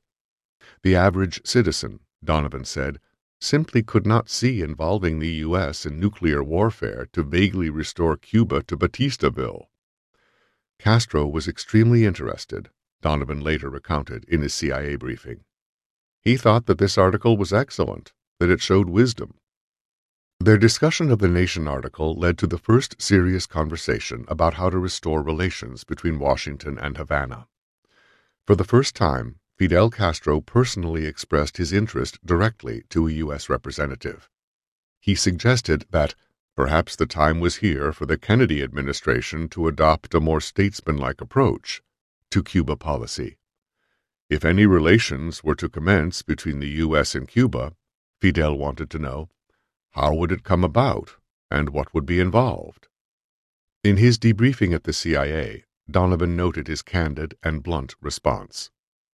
I told him that I was sure that if anything such as this occurred, that just as no one in the U.S. wanted to see him as a satellite of Russia and wind up as another Bulgaria or Romania, so too I didn't think that the people of the U.S. were intent on his being a satellite of the U.S., that the integrity of the revolution would be respected as long as his every effort was dedicated to the betterment of the Cuban people and not being a pawn of Russia and not trying to ferment internal conflict in the other Latin American countries. Castro then returned to his central concern. He said, well, in view of the past history on both sides here, the problem of how to inaugurate any relations was a very difficult one. Donovan replied. So I said to him, well, are you familiar with porcupines? And this had to be translated by Vallejo, but they finally agreed that he did understand porcupines. So I said, now, do you know how porcupines make love? And he said no. And I said, well, the answer is very carefully.